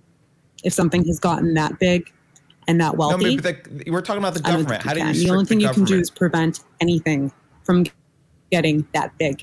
Because once it has that much financial financial power. But your solution is to hand them power. Wait, you're exacerbating the problem. I don't know if you guys are talking. Wait. You're not helping me to understand better what your disagreement is. So can we back up for a second? At the beginning, April was saying something about the founding fathers did not intend for these companies to become mega monopoly corporations. Can you explain that? Or just giant first, so I understand that. Monopoly, but so big, yeah. And how do we know they didn't agree on that? Well, they talked about it. They had regulations on corporations. Okay. They talked about that. This was a concern. They saw it happen in England. But I both oppose. I oppose big government too. You know, I'm not saying I want the government to come in and take care of everything or be all involved in everyone's business. And I'm not saying that either. Right. So my only point is the private monopolies don't happen. They don't. If they do, they don't last. Like, it just hasn't happened historically. The government's always been involved. Your counter argument was, well, once a company gets big, the government will want to be in bed with them. I think was the language you used, right? Mm-hmm. Is that what you said? I just want to eventually. Correct, right? Yeah. Okay. Mm-hmm. Right. So maybe my not point is that first generation, but the next generation, the next, as the things progress. Yep. I understand. Yep. My argument here is, well, the government doesn't get in bed. Like, the government has one thing, use of force. It has authority. It has force authority. So the government can have control, and it might want to control that corporation because it's big. So your argument would be, well, when it gets big, the government wants a piece of it and wants to come in with guns and control it in some way or regulate it or do something. That might be true, but the answer isn't to give the government preemptive power to regulate things just because you're worried that they're going to want to regulate and get in bed. Regulatory agencies are what allows government to get in bed with private business. That's how it happens. There's a revolving door. It's called regulatory capture. It can. It's a very delicate balance, and it's very difficult to navigate successfully, because you can have they're not always going to come in with force. It's too obvious. That's all they have is force. Every law is force. And all the government has is force. They don't have anything. So can we go back just again 1 second? So the founding fathers had regulations because they didn't want to see these companies become these big monopolies. Become so big because they knew it could be a threat. They have a lot of regulations, let's be clear, and they were opposed to central banks, as someone points out. That too. But they had some regulations, and then what have we done with those? Did we get rid of those, or they were lifted. They were lifted in the 1800s, and then it kind of went from there. And you'll notice a little bit after things started expanding is when we had unions, because now things got bigger and more abusive, and unions. Which I think unions are a good free market solution. Well, was it? Because look at what unions are now. Unions got the government involved. The government got involved in unions. That's what happened. Like, they're as a free market, they're like unions labor cartels. I mean, the unions were not as much now. No offense, whoever's listening, but I mean, the unions have been very scary entity in this country, especially through the 20th century. But that's perfect. They were the reaction to the, but you see, it makes more problems, right? No, that's what you want. If you have a giant corporation, let's imagine your worst scenario. You've got a free market capitalism, and you've got a giant corporation that you're really afraid is going to wield all this power. And the free market solution is what? A giant union with a lot of power fighting them. Like, all right, that's a check on power. That's a check on power. These things get so big that they start to infringe on individual liberties. I mean, there's only the government can infringe on individual liberties. So how do they magically do that? I mean, the unions were like labor cartels. I mean, part of why Trump is so tough is because he had to cut his teeth dealing with unions. There are still people out there. Of course, I don't have proof, but there are people with very plausible arguments that unions in this country are who killed JFK. I mean, this. Oh, no, I get that, but now in 2020, unions are very in bed with the government. There's lots of government regulation. There's an industrial labor relations board. I mean, unions are no longer free market in the same way that pharmaceutical companies aren't free market. So we can't have a conversation about to modern unions and what their power. Like, that's not free market either. We're having this conversation about what could happen theoretically. We have this magical monopoly that's only built from the free market, which has never existed, which is the boogeyman we're afraid of. And you're pointing out, well, unions come out, which is another boogeyman. It's like, okay, fine, but they're opposed to the other one. Like, okay, so That's how it works out in the free market. So, they battle it out. So Carter, what is your solution? You think that the government is the source of all bad, and that without the government there would be no monopolies, and that why would there be no monopolies without? Well, I think the government is. Can I just say with what he's saying, then government is part of the free market, because the government, it's inevitable. The government will get involved if something gets too big. The government will get involved. But free market by definition is not the government. The government is. I know, but what I know, like the definition you're talking about. But if you think about it in reality versus on paper, the government. This isn't not reality versus on paper. I mean, the end result of this will be what I've been saying for years, which is culture matters more than all the laws in the world. The form of government we have is kind of irrelevant if we have a culture full of people who are going to want to be Marxists. And so, like, I can make all these esoteric arguments about why free market is better, but if we've got a country full of, you know, BLM protesters and that's all of us, the free market will suck. Right? Like, so like, I get that culture matters way more than what's written down on a piece of paper. Which is why that's more of a battle that I fight. And I don't really, I mean, this is fun to argue with you, April, but like, it doesn't really matter at the end of the day, like, because the culture matters more than whatever the founding fathers wrote down on a piece of paper. And of course, the culture we had when they wrote it down, it's completely different now. It's completely different. Part of the problem too. Yeah. Right.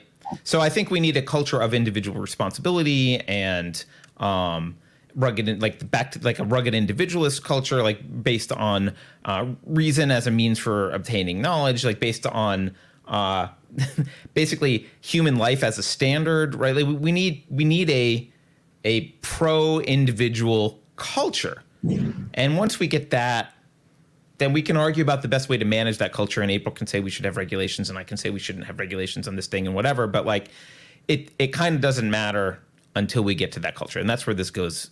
Eventually, the healthy shut down to navigate that. Yeah. Which is why one of the worst things I think the government ever did was get involved in education, because that sets culture for future generations. Yeah, for the most part, I agree with that. I think I'm okay with them when they got in with making sure people weren't being malnourished, because that kind of stopped us from having people who were, you know, getting these lifelong illnesses that we used to have from not eating enough when we grew up. But much beyond that, you know, is problematic, especially government getting involved in education, because they start. I'm gonna break this up for a second with some super chats. This is the second person who asked you this, and you don't feel no pressure to answer this at all. April, you're a long hauler talking about COVID. Are you blood type A?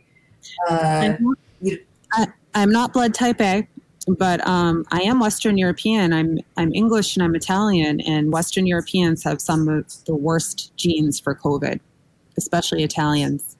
Some of your COVID is your ethnicity. Yeah. There's actually, this is interesting, fun fact.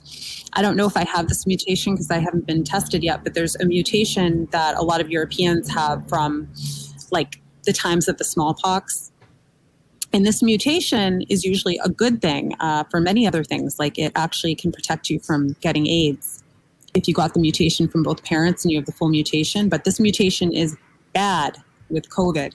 It puts you at a bigger COVID risk. Backgrounds that have a little bit of Neanderthal genes are at a bigger COVID risk. So it's a good question, though. I've heard different theories about blood type and long hauling. And I have too. Yeah. That's so interesting because you reminded me now back towards the beginning. I remember reading some studies about higher COVID rates in Italy, and also not just COVID, but they were talking about flu rates, seasonal flu as well, higher, which I thought was I had no idea. I think one of the reasons that they thought the death rate was going to be so high was because of how Italy was hit. And yes, they got very opportunistic with that and then really exaggerated it and got everyone scared. But I believe the death rate they were seeing in Italy, part of it was that Italy has older people and there were workers from China coming in, bringing the virus. But I believe a portion of it is because Italians are more susceptible to it. That's what I believe. Yeah. That's interesting. Penumbra Syndicate. Hello, sir. He says, I agree with Jordan Peterson on this one. Inequality is a huge problem, and it's not just the government or companies. It's not only the government. I think I tend to agree with that too. Like, it's not just the government that introduces it. I mean, companies can do that without government interventions. What do you mean by inequality? Inequalities, meaning, I guess I would change the word inequality. Unfairness is what I would say. Right. What? Well, I don't agree if it's unfair. You don't agree? I think inequality is a psychological problem. Yeah. People don't like it psychologically, but it's not existential. It's not philosophically a problem. Like, Jeff Bezos having $1 trillion doesn't make me have one less dollar. Right. It doesn't matter. I'm assuming, though, what they were talking about in that comment wasn't just like not fair, but just if someone has so much of a financial advantage that it's a power issue. Mm-hmm. Well, but if it's only a money power issue, it doesn't hurt anyone.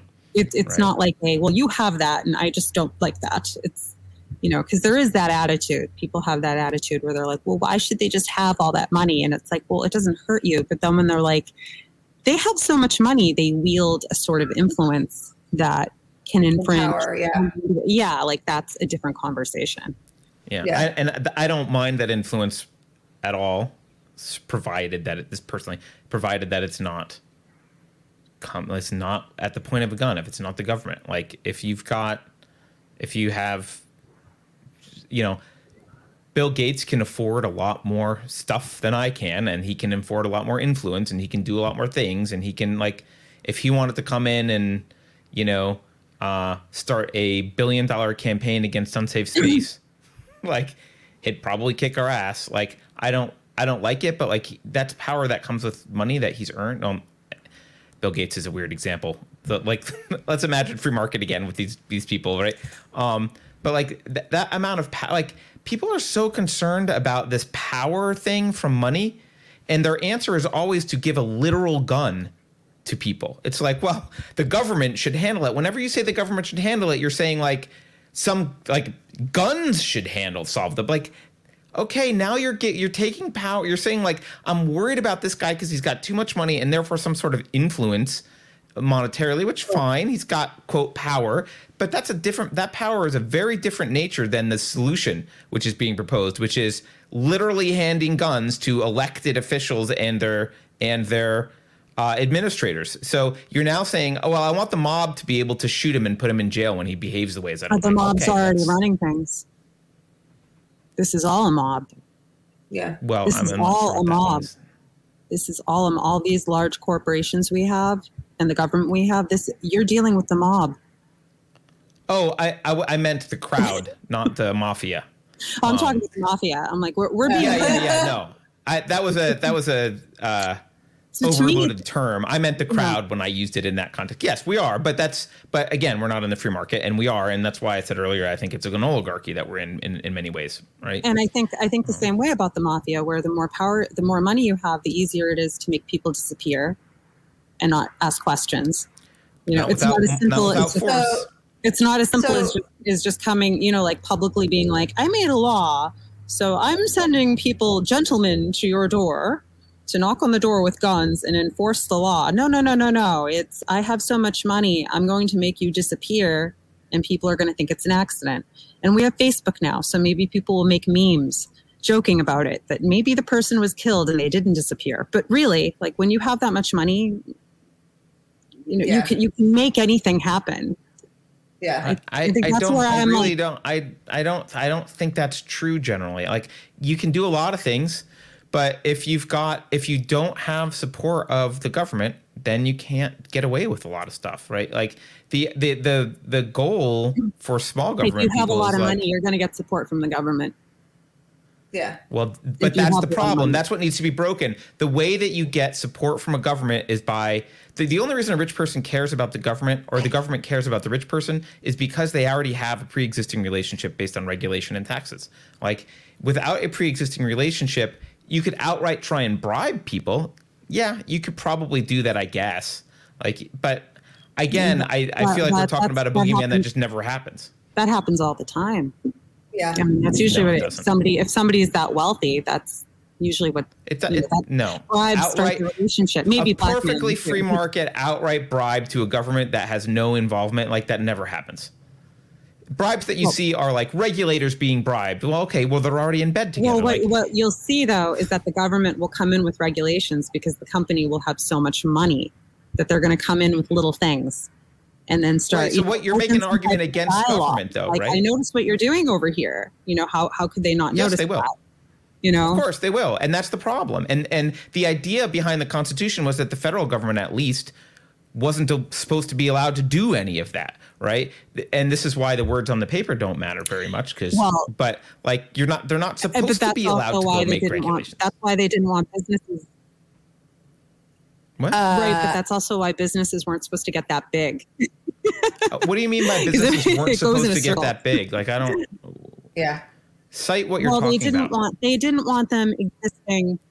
You had to explain, like, if you wanted to be a corporation, if you wanted to be like a larger outfit, you had to talk about, like, legally to get a license to exist. You had to talk about the purpose of your corporation, and you actually had a time limit on how long you could exist for, because they didn't want these like giant companies coming up, lasting for generations and just like amassing all this wealth and power. They actually were scared of that. But that's a myth. That doesn't happen. I mean, look at the Dow. Look at the top 20 companies in the Dow. They're not what they were 50 years ago. They saw it happen in England, and they saw these businesses in England do it and be in bed with the English government. And they knew that the same thing could happen here, and that the businesses would grow, and then it was only a matter of time before the government would get involved in that, and it would create problems because they already saw it happen. Can I read this? I just don't understand this inevitable the government's going to get involved. The whole point, what they tried to do is say the government can't get involved. That's why they wrote a constitution. Can I read this? In 1776, just as the United States was making its Declaration of Independence, Adam Smith published his I've got an update happening. His magnum opus, The Wealth of Nations. While Smith famously described the invisible hand of the free market, he also emphasized the, quote, wretched spirit of monopolies, end quote. The founders of the United States considered monopolies to be detrimental to freedom. Thomas Jefferson wrote to James Madison from Paris in 1787, giving his thoughts on the proposed Constitution. He wrote that he did not like the omission of a, quote, restriction against monopolies, end quote, from the Bill of Rights. Jefferson wasn't alone in his concerns. In a reply to Jefferson in 1788, Madison also called monopolies, quote, among the greatest nuisances in government, end quote. Yet he hoped that with, quote, encouragements to literary works and ingenious discoveries and democracy, and then they put in parentheses, where the power is in the many, not in the few, in parentheses, that their danger cannot be very great.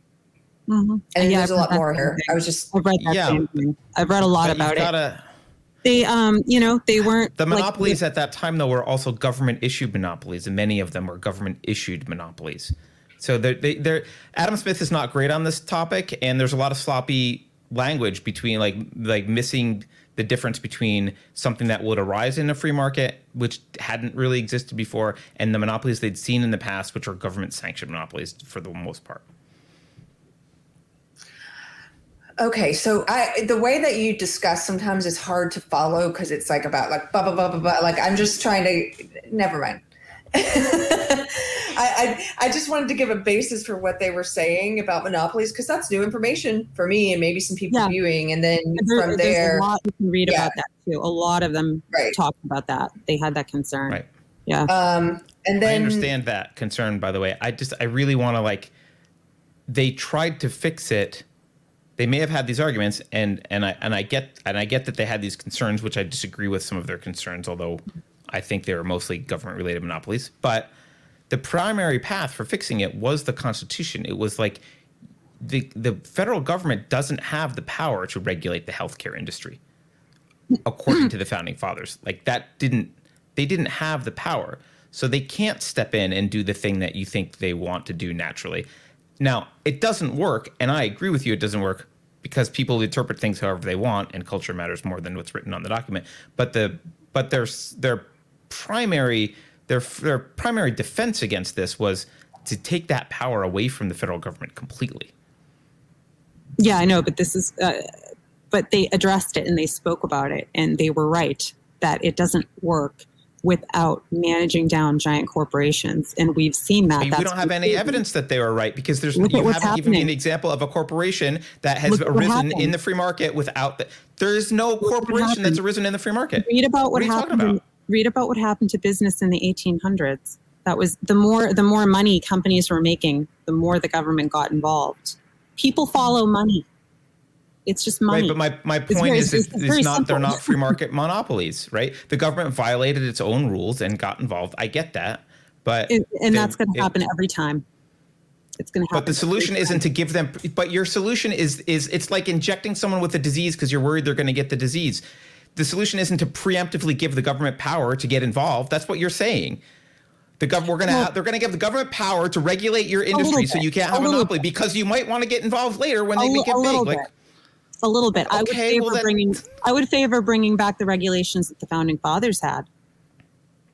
I would favor those. My point is, you're giving them the very tool that you're worried about them wielding. It worked until we got rid of them. It worked until we got rid of them. Yeah. I mean, we didn't, unfortunately, it's the sad thing about it is I wish I could tell you that they had these regulations and everything worked like that for 2,000 years, but it only lasted about 100 years. Yeah, I don't know what it worked means. We were building railroads and all this other stuff happened and we decided, let's just, we just want to do what we want. And then the union sprang up and then it continued and the rest was history. Yeah, I don't agree with the it worked thing. As opposed to what? We don't have an alternate timeline of history to see what it would have been if it was free market. We just know that it existed. Okay, conceded it existed. We don't know that it was better than the alternative of not having those regulations. So Penumbra Syndicate gave us an update on what he meant by inequality. He says resource control is power. I'm by no means anti-capitalist, but those with resources do guard their power by exploiting others. Resource control is a type of power, but it's not the same type of power. It's a power that is different in kind from government power, not different in quantity, but different in quality. And that's fine. My wife has power over me. Right? It's not the same as that. It's not the same power. You can't just use the word power for everything. Power there's many facets to power. Government has a specific kind of power, which is different than the economic power, which is different than the power that your spouse might have over you, which is different than the power your kids have over you. Power, you can't just overload the word power. So, and I don't know what the word exploit means. If people agree voluntarily to, I voluntarily agree to take this job for an amount of money, well, I'm not exploiting you. If you take the job, that's not exploitation. You might not like it, but you don't have to do it. That's not. I don't like this exploit thing. It's Marxist language that doesn't actually mean anything specific other than I'm unhappy. You don't think there's any case where someone or some entity could have so much power that they limit the options for another person or entity so that they only so they're not actually given a choice. That's what I consider to be exploitation. Without that entity, you don't have any choice. Let's take Amazon. Let's pretend it's free market. Let's take Amazon. I don't like working for Amazon. And because they're the biggest company in town, let's say there aren't other companies and I can only get a job at Amazon. Okay, well, if Amazon didn't exist, you wouldn't even have that option.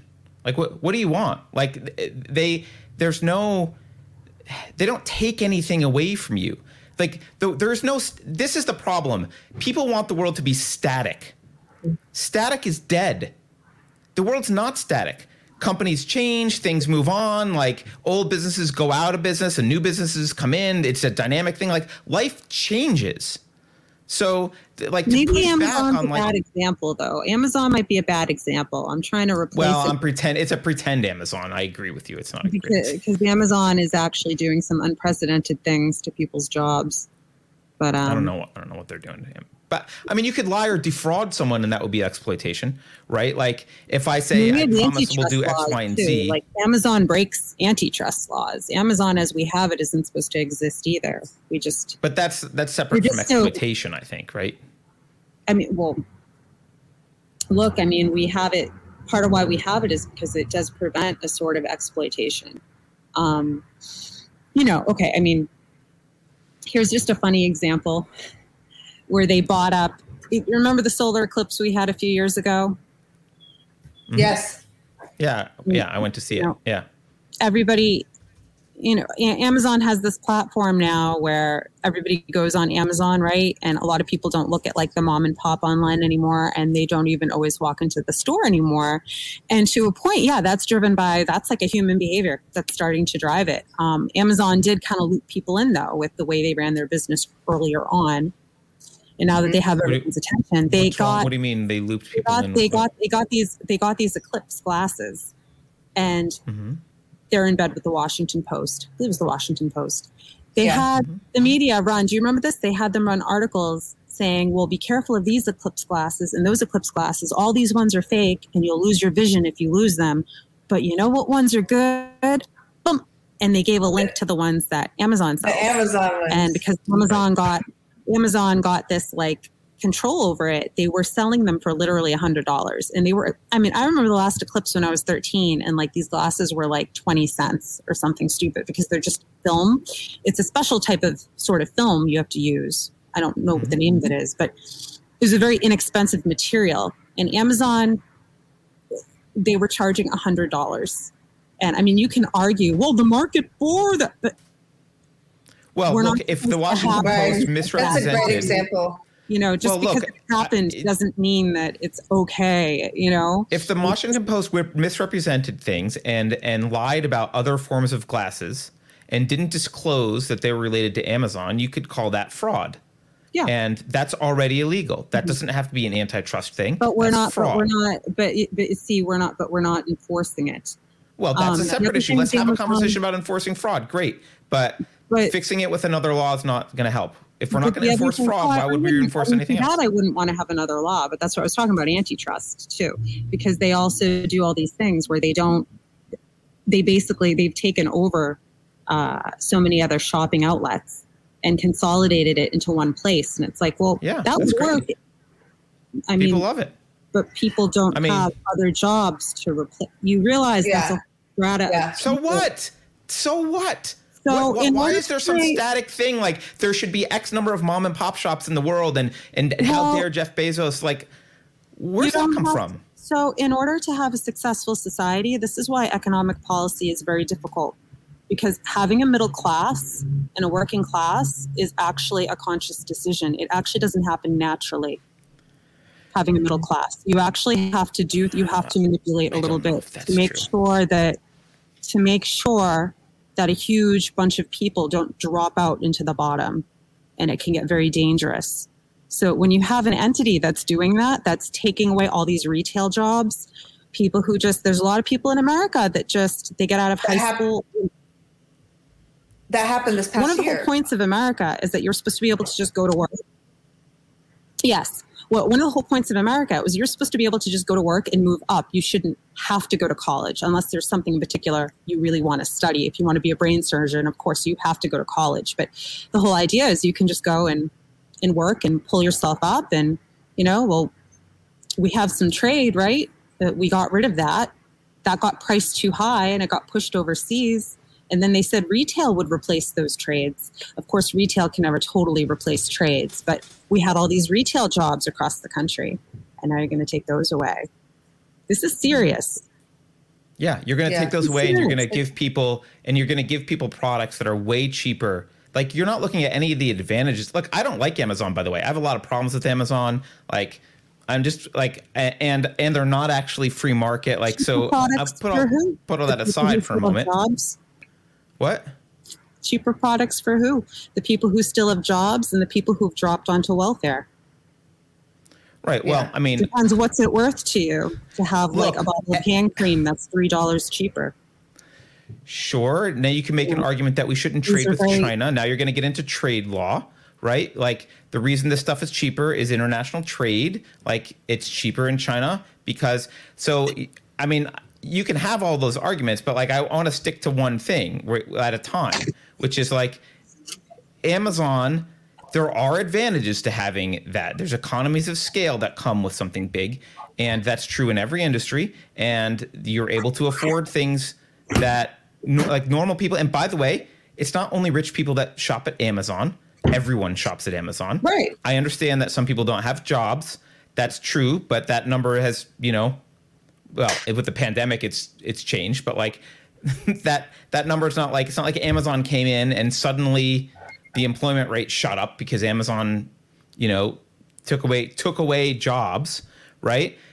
Yes, the labor force needs to change, and as progress happens, the labor force will need to change with respect to its skill set, and there will be some growing pains always because things will move on. Like you can complain about AI taking jobs, but what's the solution? The solution is that jobs don't matter. Standard of living matters, right? Like. Okay, but so if you take away that huge swath of jobs, that's a huge swath of jobs Amazon takes away.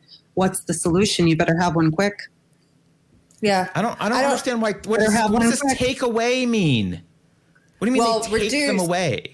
Reduce. We've talked about this. AI reduces we're like sure, but they hired the type of retail I was in. Like some retail isn't affected as much because there are things that people are always going to want to walk into a store.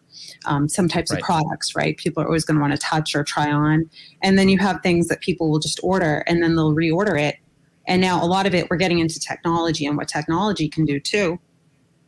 But you better have a solution for it really quick. It's not as simple as like, well. What do you mean I better have a solution? You're just going to have to go back to school and learn something. Because, again, if you look at like, well, is there a need for something? Okay, is there a bigger need for nurses? Okay, that's what I'm doing. Yeah, but what you're proposing is to be a central planner. Like you're proposing an impossible task. Right? But that's something that, we're talking about like a strata of people that for a country and a society to stay stable, you have to keep that strata of people stable. Well, you're talking about, first of all, you're talking about stuff that's impossible to do. You can't centrally plan exactly. Like you can't predict what will happen when those people lose their jobs at Amazon, where they will go, what the actual opportunity. The market can give them opportunities. Okay, maybe the price of labor in that area where there used to be a mom and pop shop, maybe that price of labor goes down a little bit for some period of time. Maybe someone goes and does something else. Maybe some people consolidate. Like maybe there's tightening the belts in some areas, but maybe there's not. I think in a vibrant economy with a free market, you would have much more entrepreneurial activity. You would have much less. Unemployment. You would have a lot more Amazons and other companies starting up. I mean, economic activity. It's not this static thing where like Amazon comes along and does this thing. Like they do it in the context of making. Like I mean, again, I like using Amazon as an example because I don't have a lot of problems with them specifically, but. Like when a company comes along and they only win in the market if they introduce a product that more people want, that they view as better than what they had before. So, okay, a lot of people are happier with whatever this new product and this new company is. And some people are going to get displaced and they need to move on and find something else. But in a vibrant free market economy, there's always other stuff going on. What's a vibrant? There's always other things to do. What's a vibrant free market economy? What do you mean, what's a vibrant free market economy? What does a vibrant free market economy look like to you? Well, if you didn't have all the regulations that we're talking about now, if it was easy to start a business, if you didn't have high taxes, right? Like we're massively taxed. I mean, you want to bring up the founding fathers. I'd be happy to go back to the founding father regulations if it meant we went back to founding father taxes and regulation in every area. Sure, yeah, right? I completely agree with that. I do. I completely agree with that. Okay, that's a much freer economy. And like in an economy where you don't need 15 different bureaucrats commissioned to start a business, and you don't need $15 million to go public to pay lawyers, and you're not heavily regulated to do a bunch of stuff. People sell things. You can't even start a lemonade stand in California technically as a kid without permission from the government. When you have to seek permission from bureaucrats to do everything, of course the economy is depressed, and people cling to these jobs. And as soon as the mom and pop shop clones, they freak out because there's nothing to do. That's nothing to do because you're not in a free market. I mean, you can get rid of the taxes and all that stuff, and I agree with that. But the fact remains is that Amazon would still be selling the same items for way cheaper than all of those mom and pop progress. stores. We want items for cheaper. We want items for cheaper. That's progress. At any cost? What? Do we want items for cheaper at any cost? I mean, is that like... We decide what cost that is. Okay. We decide what cost. The free market decides. We decide. If you don't want those... If everyone decides that they hate what Amazon's doing, don't use Amazon. The thing where I disagree is when people start chalking up the free market to like basically human behavior. Anything that human behavior dictates, that is the right thing and that is what should happen. And I don't believe that mass human behavior is always correct. Me either. To be left. Me either. I don't either. And I didn't say it's the right thing. Hold on. I did not say it was the right thing. I didn't say it was the right thing at all. But what's the wrong thing is to use force against another individual. And the only way to do any of the things you're talking about is to use a gun against people who have not done you any wrong. So, yeah, the free market might not give you the best solution. And the way to get the best solution is to have a culture where people prioritize best solutions. And then you end up with a good result in the free market. But the answer is not to hand someone a gun and regulate the hell out of free market people because your culture's so crappy and you don't like where it's going. Like that, you're just introducing force. The situation you just described, though, if you give Amazon that kind of power and leverage over a smaller business, regular people are going to start to snap and take weapons and do things. Because society because their stability becomes so unstable, you see, people become violent. So you don't need the government to get violent for you anymore. The people will just get violent and start. So you're saying we should have some violence against Amazon so that other people don't get violent. That's what society is. Violence. That's what society is. We have welfare to prevent that sort of a thing. We have welfare to prevent... We shouldn't have welfare either, obviously. We have welfare to prevent the type of uprisings that have happened in the past when people couldn't get food because of other types. Look what happens with welfare. We end up with people that are... Sure, you don't want to go too far with it. Yeah, no, you don't want to go too far with it. And I'm all about like when Trump was doing a deep dive into welfare fraud and stuff like that. I'm all about that, food stamp fraud and all that kind of a thing. You don't want to go too far with it. It can go too far. It's a very tough balancing act. Yeah, but you don't balance morals with something else. Like it's not moral to point guns at people. So you don't balance that with something else. Like you can have private charities take care of stuff, but we didn't have welfare for most of the United States' history. We didn't have income taxes. We didn't have all this stuff. I know there were much fewer people than in the country. Yeah. Great, but people are an asset, not a liability. People's brains are an asset. Their dog. All right. They see each other. Dog wins. Right now. Hold on. Dog break. Mario. Look at your dog's. It's just a fluffy face. Yeah, like a Muppet, like an animal. He's 5 months old and he won't let me cut his face. What a baby. I know. People in the chat seem to really love the passionate discussion. I just want to say, April. I'm having fun. I'm not. By the way, I'm not angry or anything. I'm just saying. No, it's just sometimes you're intense, and I know. And April, you are really great at the intellectual sparring with Carter, with someone who's very intense in energy. I love it. Very intense. You can be. Yeah. I like talking. I talk to people all day. It's what I do. Good. So I just wanted to say that we had a very good question from someone earlier. Let's see. One race through Adam. Did you see that? Okay, go ahead. Yeah, but this was earlier, and one race through Adam gave a $20 super chat. Thank you, and said, "What is the source of our rights, and why are they inalienable?" I have an answer for that as a Christian that is probably different than Carter's answer, but I think we're probably answer, similar. I don't know. Yeah, I know what yours is, but I want to hear what April says. Well, if you've ever read John Locke, I agree with you. I believe it comes from the interpretation of the Bible. It doesn't mean you have to be a Christian, to agree with it. But our interpretation of the Bible changed about 300 years ago because a lot of people died in the Black Plague. So the population of Europe, in England and so forth was lower.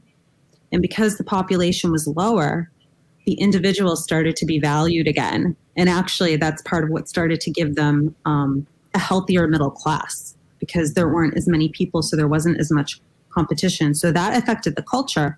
But then you had people like John Locke.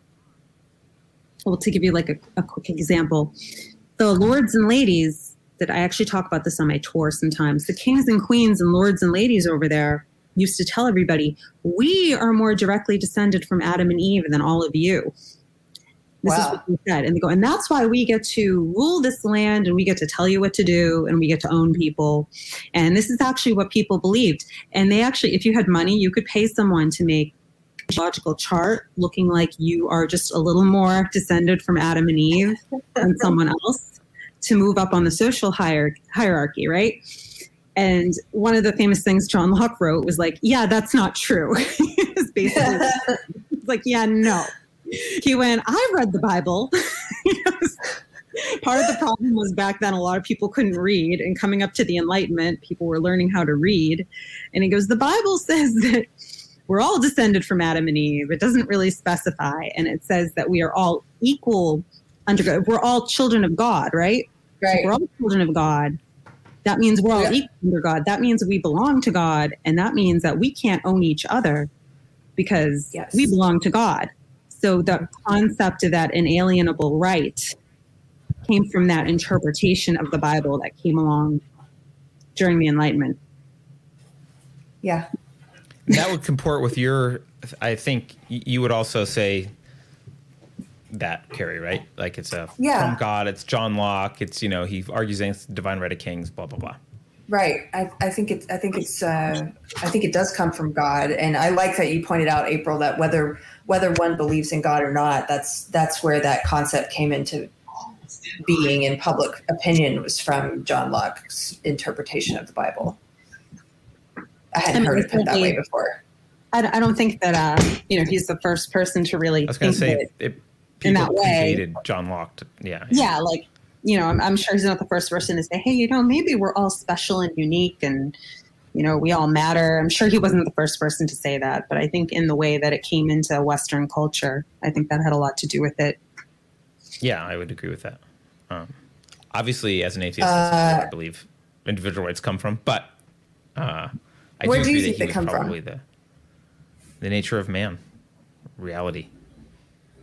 I mean, if you look at philosophy as the study of like, what should you do? Like, who are you and what should you do? Like, just a very basic, like, how should man live? Like humans, how should humans live? You have to start with the question of like, what are the requirements for human life? What's humans' primary means of survival? Like, what, how is a human different from animals? You have to, you need to do some induction there. I think if you do any decent induction, you'll end up understanding that man's rational mind is his primary tool of survival. And once you get to that point, then you really only have to ask the question about individual rights in relation to other people. So on a desert island, you don't have any individual rights because it doesn't matter. There's no one else around. But as soon as but obviously you want to live in a society, you want to have other people around you. So the minute that you get other people around you, you have to ask, okay, well, in what way do we, if human life is the standard, if the individual's life is the standard, then in what way do we need to treat each other so that that standard is upheld? And you need to recognize, okay, well, if you own your own life, that would mean like, well, I would have to be the one to own my own life. Like, I can't use my reasoning mind if someone else owns my life and someone owns the product of my labor. And like, I can't actually live as a human if I'm not allowed to use my own reasoning mind, take action with that mind, and keep the products of that labor. So then now the question's like, okay, well, what are there prohibitions on my actions? And like, well, the answer is yeah. If my actions prevent someone else from using their mind, like if my actions are violating someone else's ability to do that, then like, okay. And that's where you kind of get this non-initiation of force. It also, the corollaries end up being not fraud, and that kind of stuff. But you get basically very similar to individual rights concept from John Locke.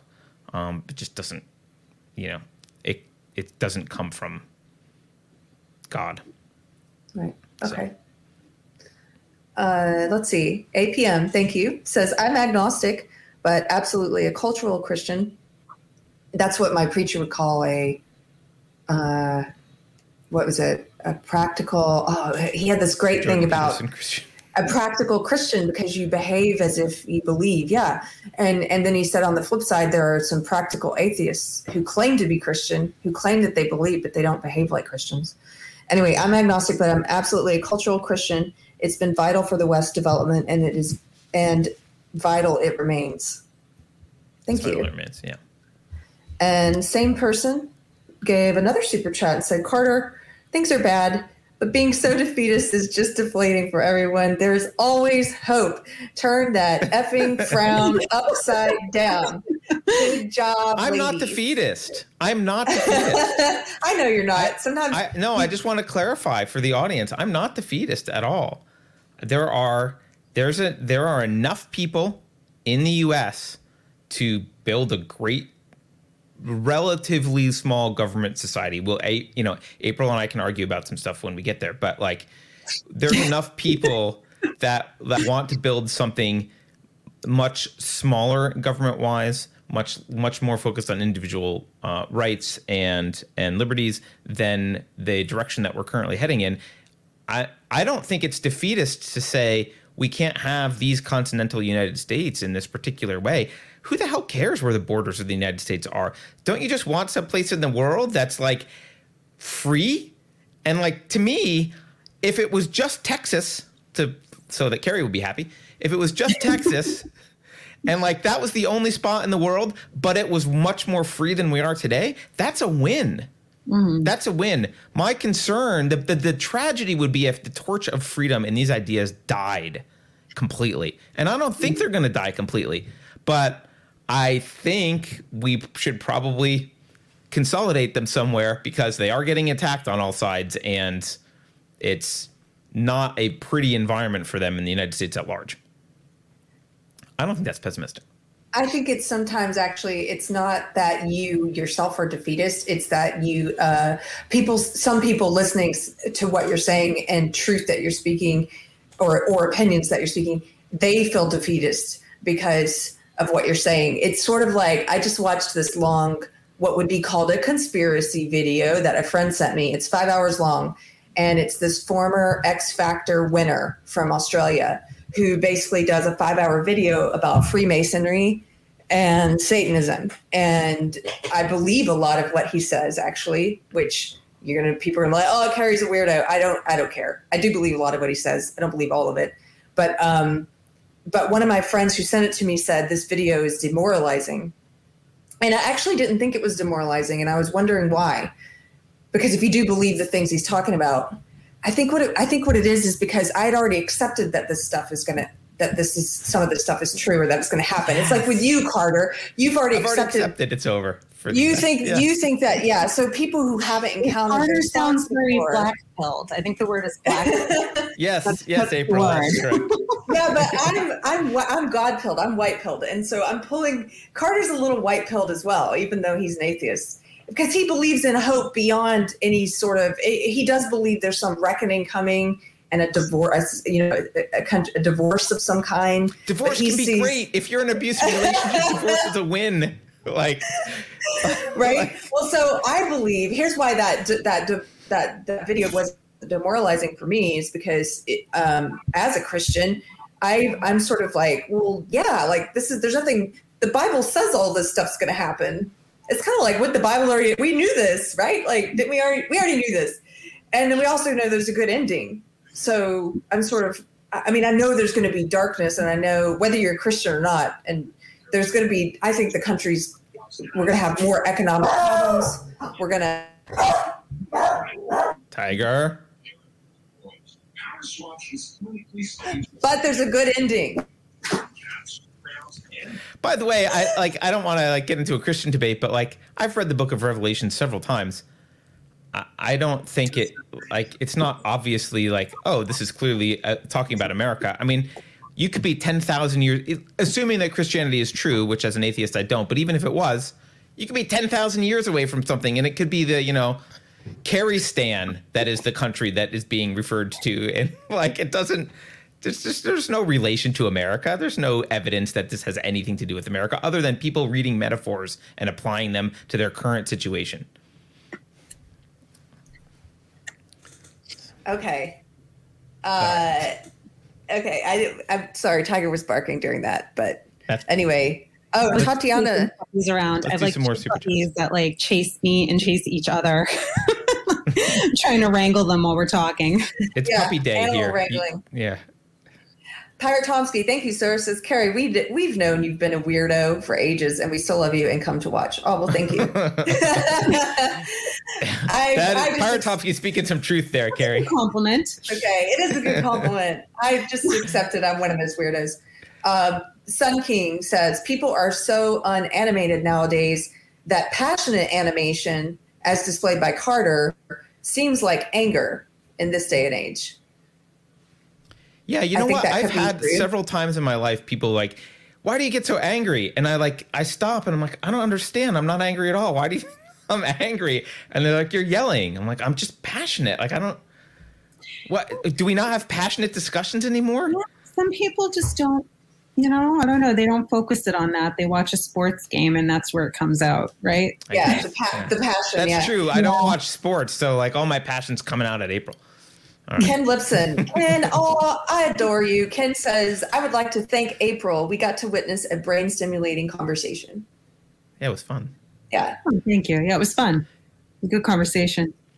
And we have a few more. Do you see them? Or Super Iron Bob. Yeah. Okay. Super Iron Bob says the government has allowed Amazon to usurp its ability to govern. That Amazon is not governing well is unsurprising. Yeah. Amazon's such a horrible example because they're literally... Talk about in bed with the government. There's like an Amazon branch of the government, I feel like. Yeah, probably. Probably. The Amazon, probably. Yeah. And with Apple. Maybe it's an Amazon branch of the CIA, but whatever. They've got Apple in there too. Yeah, probably. In the White House or something, or And Facebook, yeah. Yeah. Okay, I'm going to have to take off soon. So, Carter, do you want to read the last few? And I wanted to just apologize quickly. We were supposed to have Mike Harlow on. He had a problem with his landlord. People know that there's an ongoing drama there and his internet today. So he's sorry he couldn't make it. I just got a message from him. And go send him good thoughts if you know him online. And April, thank you so much for being on. Thank you for having me, guys. This is fun. Yeah, people can find you. Your podcast that you're on sometimes is called Far Out Wisdom. I occasionally, I jump on. I co-host sometimes. I've done a little bit of my own podcast on there. Yeah. Cool. How else can they follow you, by the way? Twitter, Facebook, Instagram? Yeah, you can find me on Facebook, April Rose. And right now I have blue hair in my picture. I know there's a lot of April Roses out there. April Rose. And then April Rose Newman on Twitter. Cool. I gotta find. All right, Carrie, do you want to do? I'll do two of the new ones. Johnny Quickdraw says it was great to see Carter read that and Cap 9000 chip activated. It's some current running through it. That's funny. It did. But and then, you know what? I really appreciate that.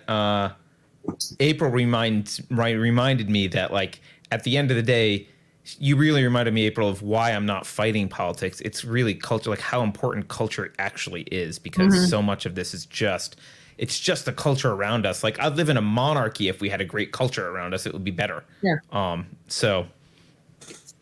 Did you guys ever see that John Adams series? No, but I wanted to watch that. Was it good? So good. Yeah, it came out like about 10 years ago, but it's very, very good. I finally watched it, and there's like this part in the middle of it that gives me goosebumps where John Adams is basically, when America becomes America, gets her freedom, John Adams is appointed as the diplomat to the King of England. So it's kind of like this weird, intense moment where he goes and faces the king for the first time as an American diplomat after they've basically, and it's this really intense scene. And the last thing the king says to him before he leaves, he goes, I hope America won't suffer too much for want of a monarch. And it kind of gives you goosebumps because it gives you things to people who are like political junkies who get really into it. Some people argue that monarchies were better because you had someone to hold responsible. I'm not saying that's true. I'm just saying some people, like where we have this distribution of power, is why some things are just like devolving into nothingness and just everyone's just pointing fingers at each other. Whereas if you had a king, yeah, he was kind of a dictator, but if things got out of control, people turned on the king. Like there was somebody. Mencius Moldbug makes that argument, and I think it's a decent argument, actually. But he actually, the King of England actually did say that about America. He said, I hope America doesn't suffer too much for want of a monarch. But it's monarch, but also our culture. Yeah. Yeah. Well, France suffered too much for want of a monarch. I mean, right around that time, right? Like that, England did certainly too. With Louis XVI was way better than anything that happened for the next couple decades, right? Yeah, that's true. That's true. And England did too. About 100 years before that happened, England went through this stint where they were like, we don't want a king. And they removed the king and killed him. And then everybody regretted it. Everybody got very weird and uncomfortable about it. And then they brought one of the royal members, they put somebody back in as king and didn't want to talk about it again. That's very British. Let's not mention that. Moved on. It's like the Salem witch trials. Everybody was just move on. Let's not talk about it. Tatiana, thank you, lady. She says, I'm not just Christ pilled like Carrie, but I'm also clown pilled. Clown world pilled. Yeah. And then Super Iron Bob says, I know that Carter's joking, but AWS, that's Amazon Web Services, right, is the CIA's cloud computing provider. Yeah, we know that. Yeah, they have a huge contract. They have a big contract. Jeff Bezos, who owns, as April pointed out earlier, Amazon and the Washington Post, also has a huge contract with the CIA. And what is he? And Blue Horizons, which is the SpaceX competitor. I think that's all the ones I can see. So if there are others, you'll have to read them. All right, I've got a few more here. I think that we haven't read. Let me look. This is from Penumbra Syndicate saying, isn't much of that the free market equivalent of arguing true communism had never been tried? Criticism of a good system is okay unless you worship it. No, actually, I reject that that's what that is. I'm not saying true free market has never been tried. The market has been made a lot more free, and every time a little bit of it's tried, things have gotten better, and every time a little bit of socialism is tried, things have gotten worse. So I don't think that's I don't view it the same way. But Empire Tomsky said nerd fight. So I'll be right back. Hold on. Yeah. Oh, he's taking off. Okay. That hasn't happened before. I'm the one that usually gets up. So I wasn't going to say anything. I'm like, okay. The puppies keep getting into trouble, and I'm like, oh, they shouldn't be chewing that. Oh, what are they doing? That's funny. Usually me, it's sneaking away for a break because my bladder is about 2 hour time limit. Well, I think I'm just going to start wrapping up. Well, I don't know what Carter's doing. So thank you guys for tuning in. I'm going to do the final announcements. Book club. We moved book club a week from, it was going to be this Sunday. We had to move it so that I could join. It turns out I have to work. And I really want to be there. So we're doing it June 6th, and it is free to be a part of our book club. It's free to join and participate. You can go to unsafespace.com to the book club page. We're going to be discussing Jordan Peterson's Beyond Order. So you have another week to still read it. And on the book club page, it'll tell you how to join us if you want to be live on camera or if you just want to be in the live chat that day. We also have our first ever Unsafe Space retreat coming up in August, and you can go to unsafespace.com and get details. We still have day passes available if you want to come to Texas and possibly check out your new digs if you're planning on moving here and helping us save the state. I might. Yes, come visit. You do need to move, April. I'm going to show you all the cool places outside of Austin, like the really cool.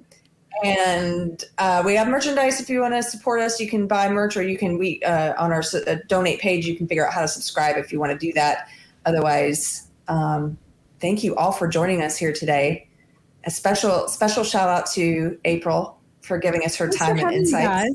Thank you. This was a lot of fun, April. Thank you for arguing with me. It's fun. Yes. Thank you for arguing with me back and being my friend and arguing with me. Yeah, it's a lot of fun. And if you move to Texas, I might move to Texas eventually. We'll see. Carrie's pushing. But yeah. Thanks, everyone. See you later. Have a good weekend.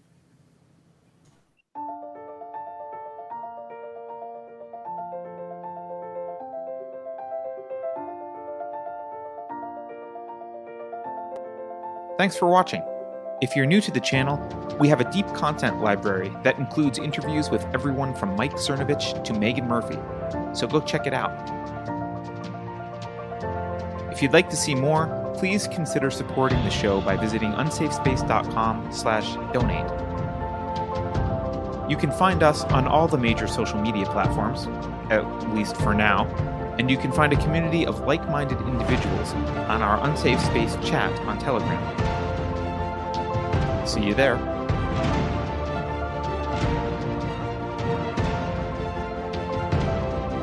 Warning. This is an unsafe space. Dangerous ideas have been detected. The content of this production has not been authorized by the Cathedral. Pay no attention to it. The following co-conspirators have been unpersoned and marked for cancellation. They are also spreading vicious lies about me. I am human just like you. Insert localized idiomatic greeting. Individual sovereignty is highly contagious. Good parents keep their children regularly vaccinated. If you think about it, no one should be allowed to express opinions. But don't. Think about it, I mean. That's not your job. Thinking has been scientifically proven to be less efficient than compliance. Science, scientific, and scientifically are registered trademarks of the World Economic Forum. Unauthorized use is prohibited.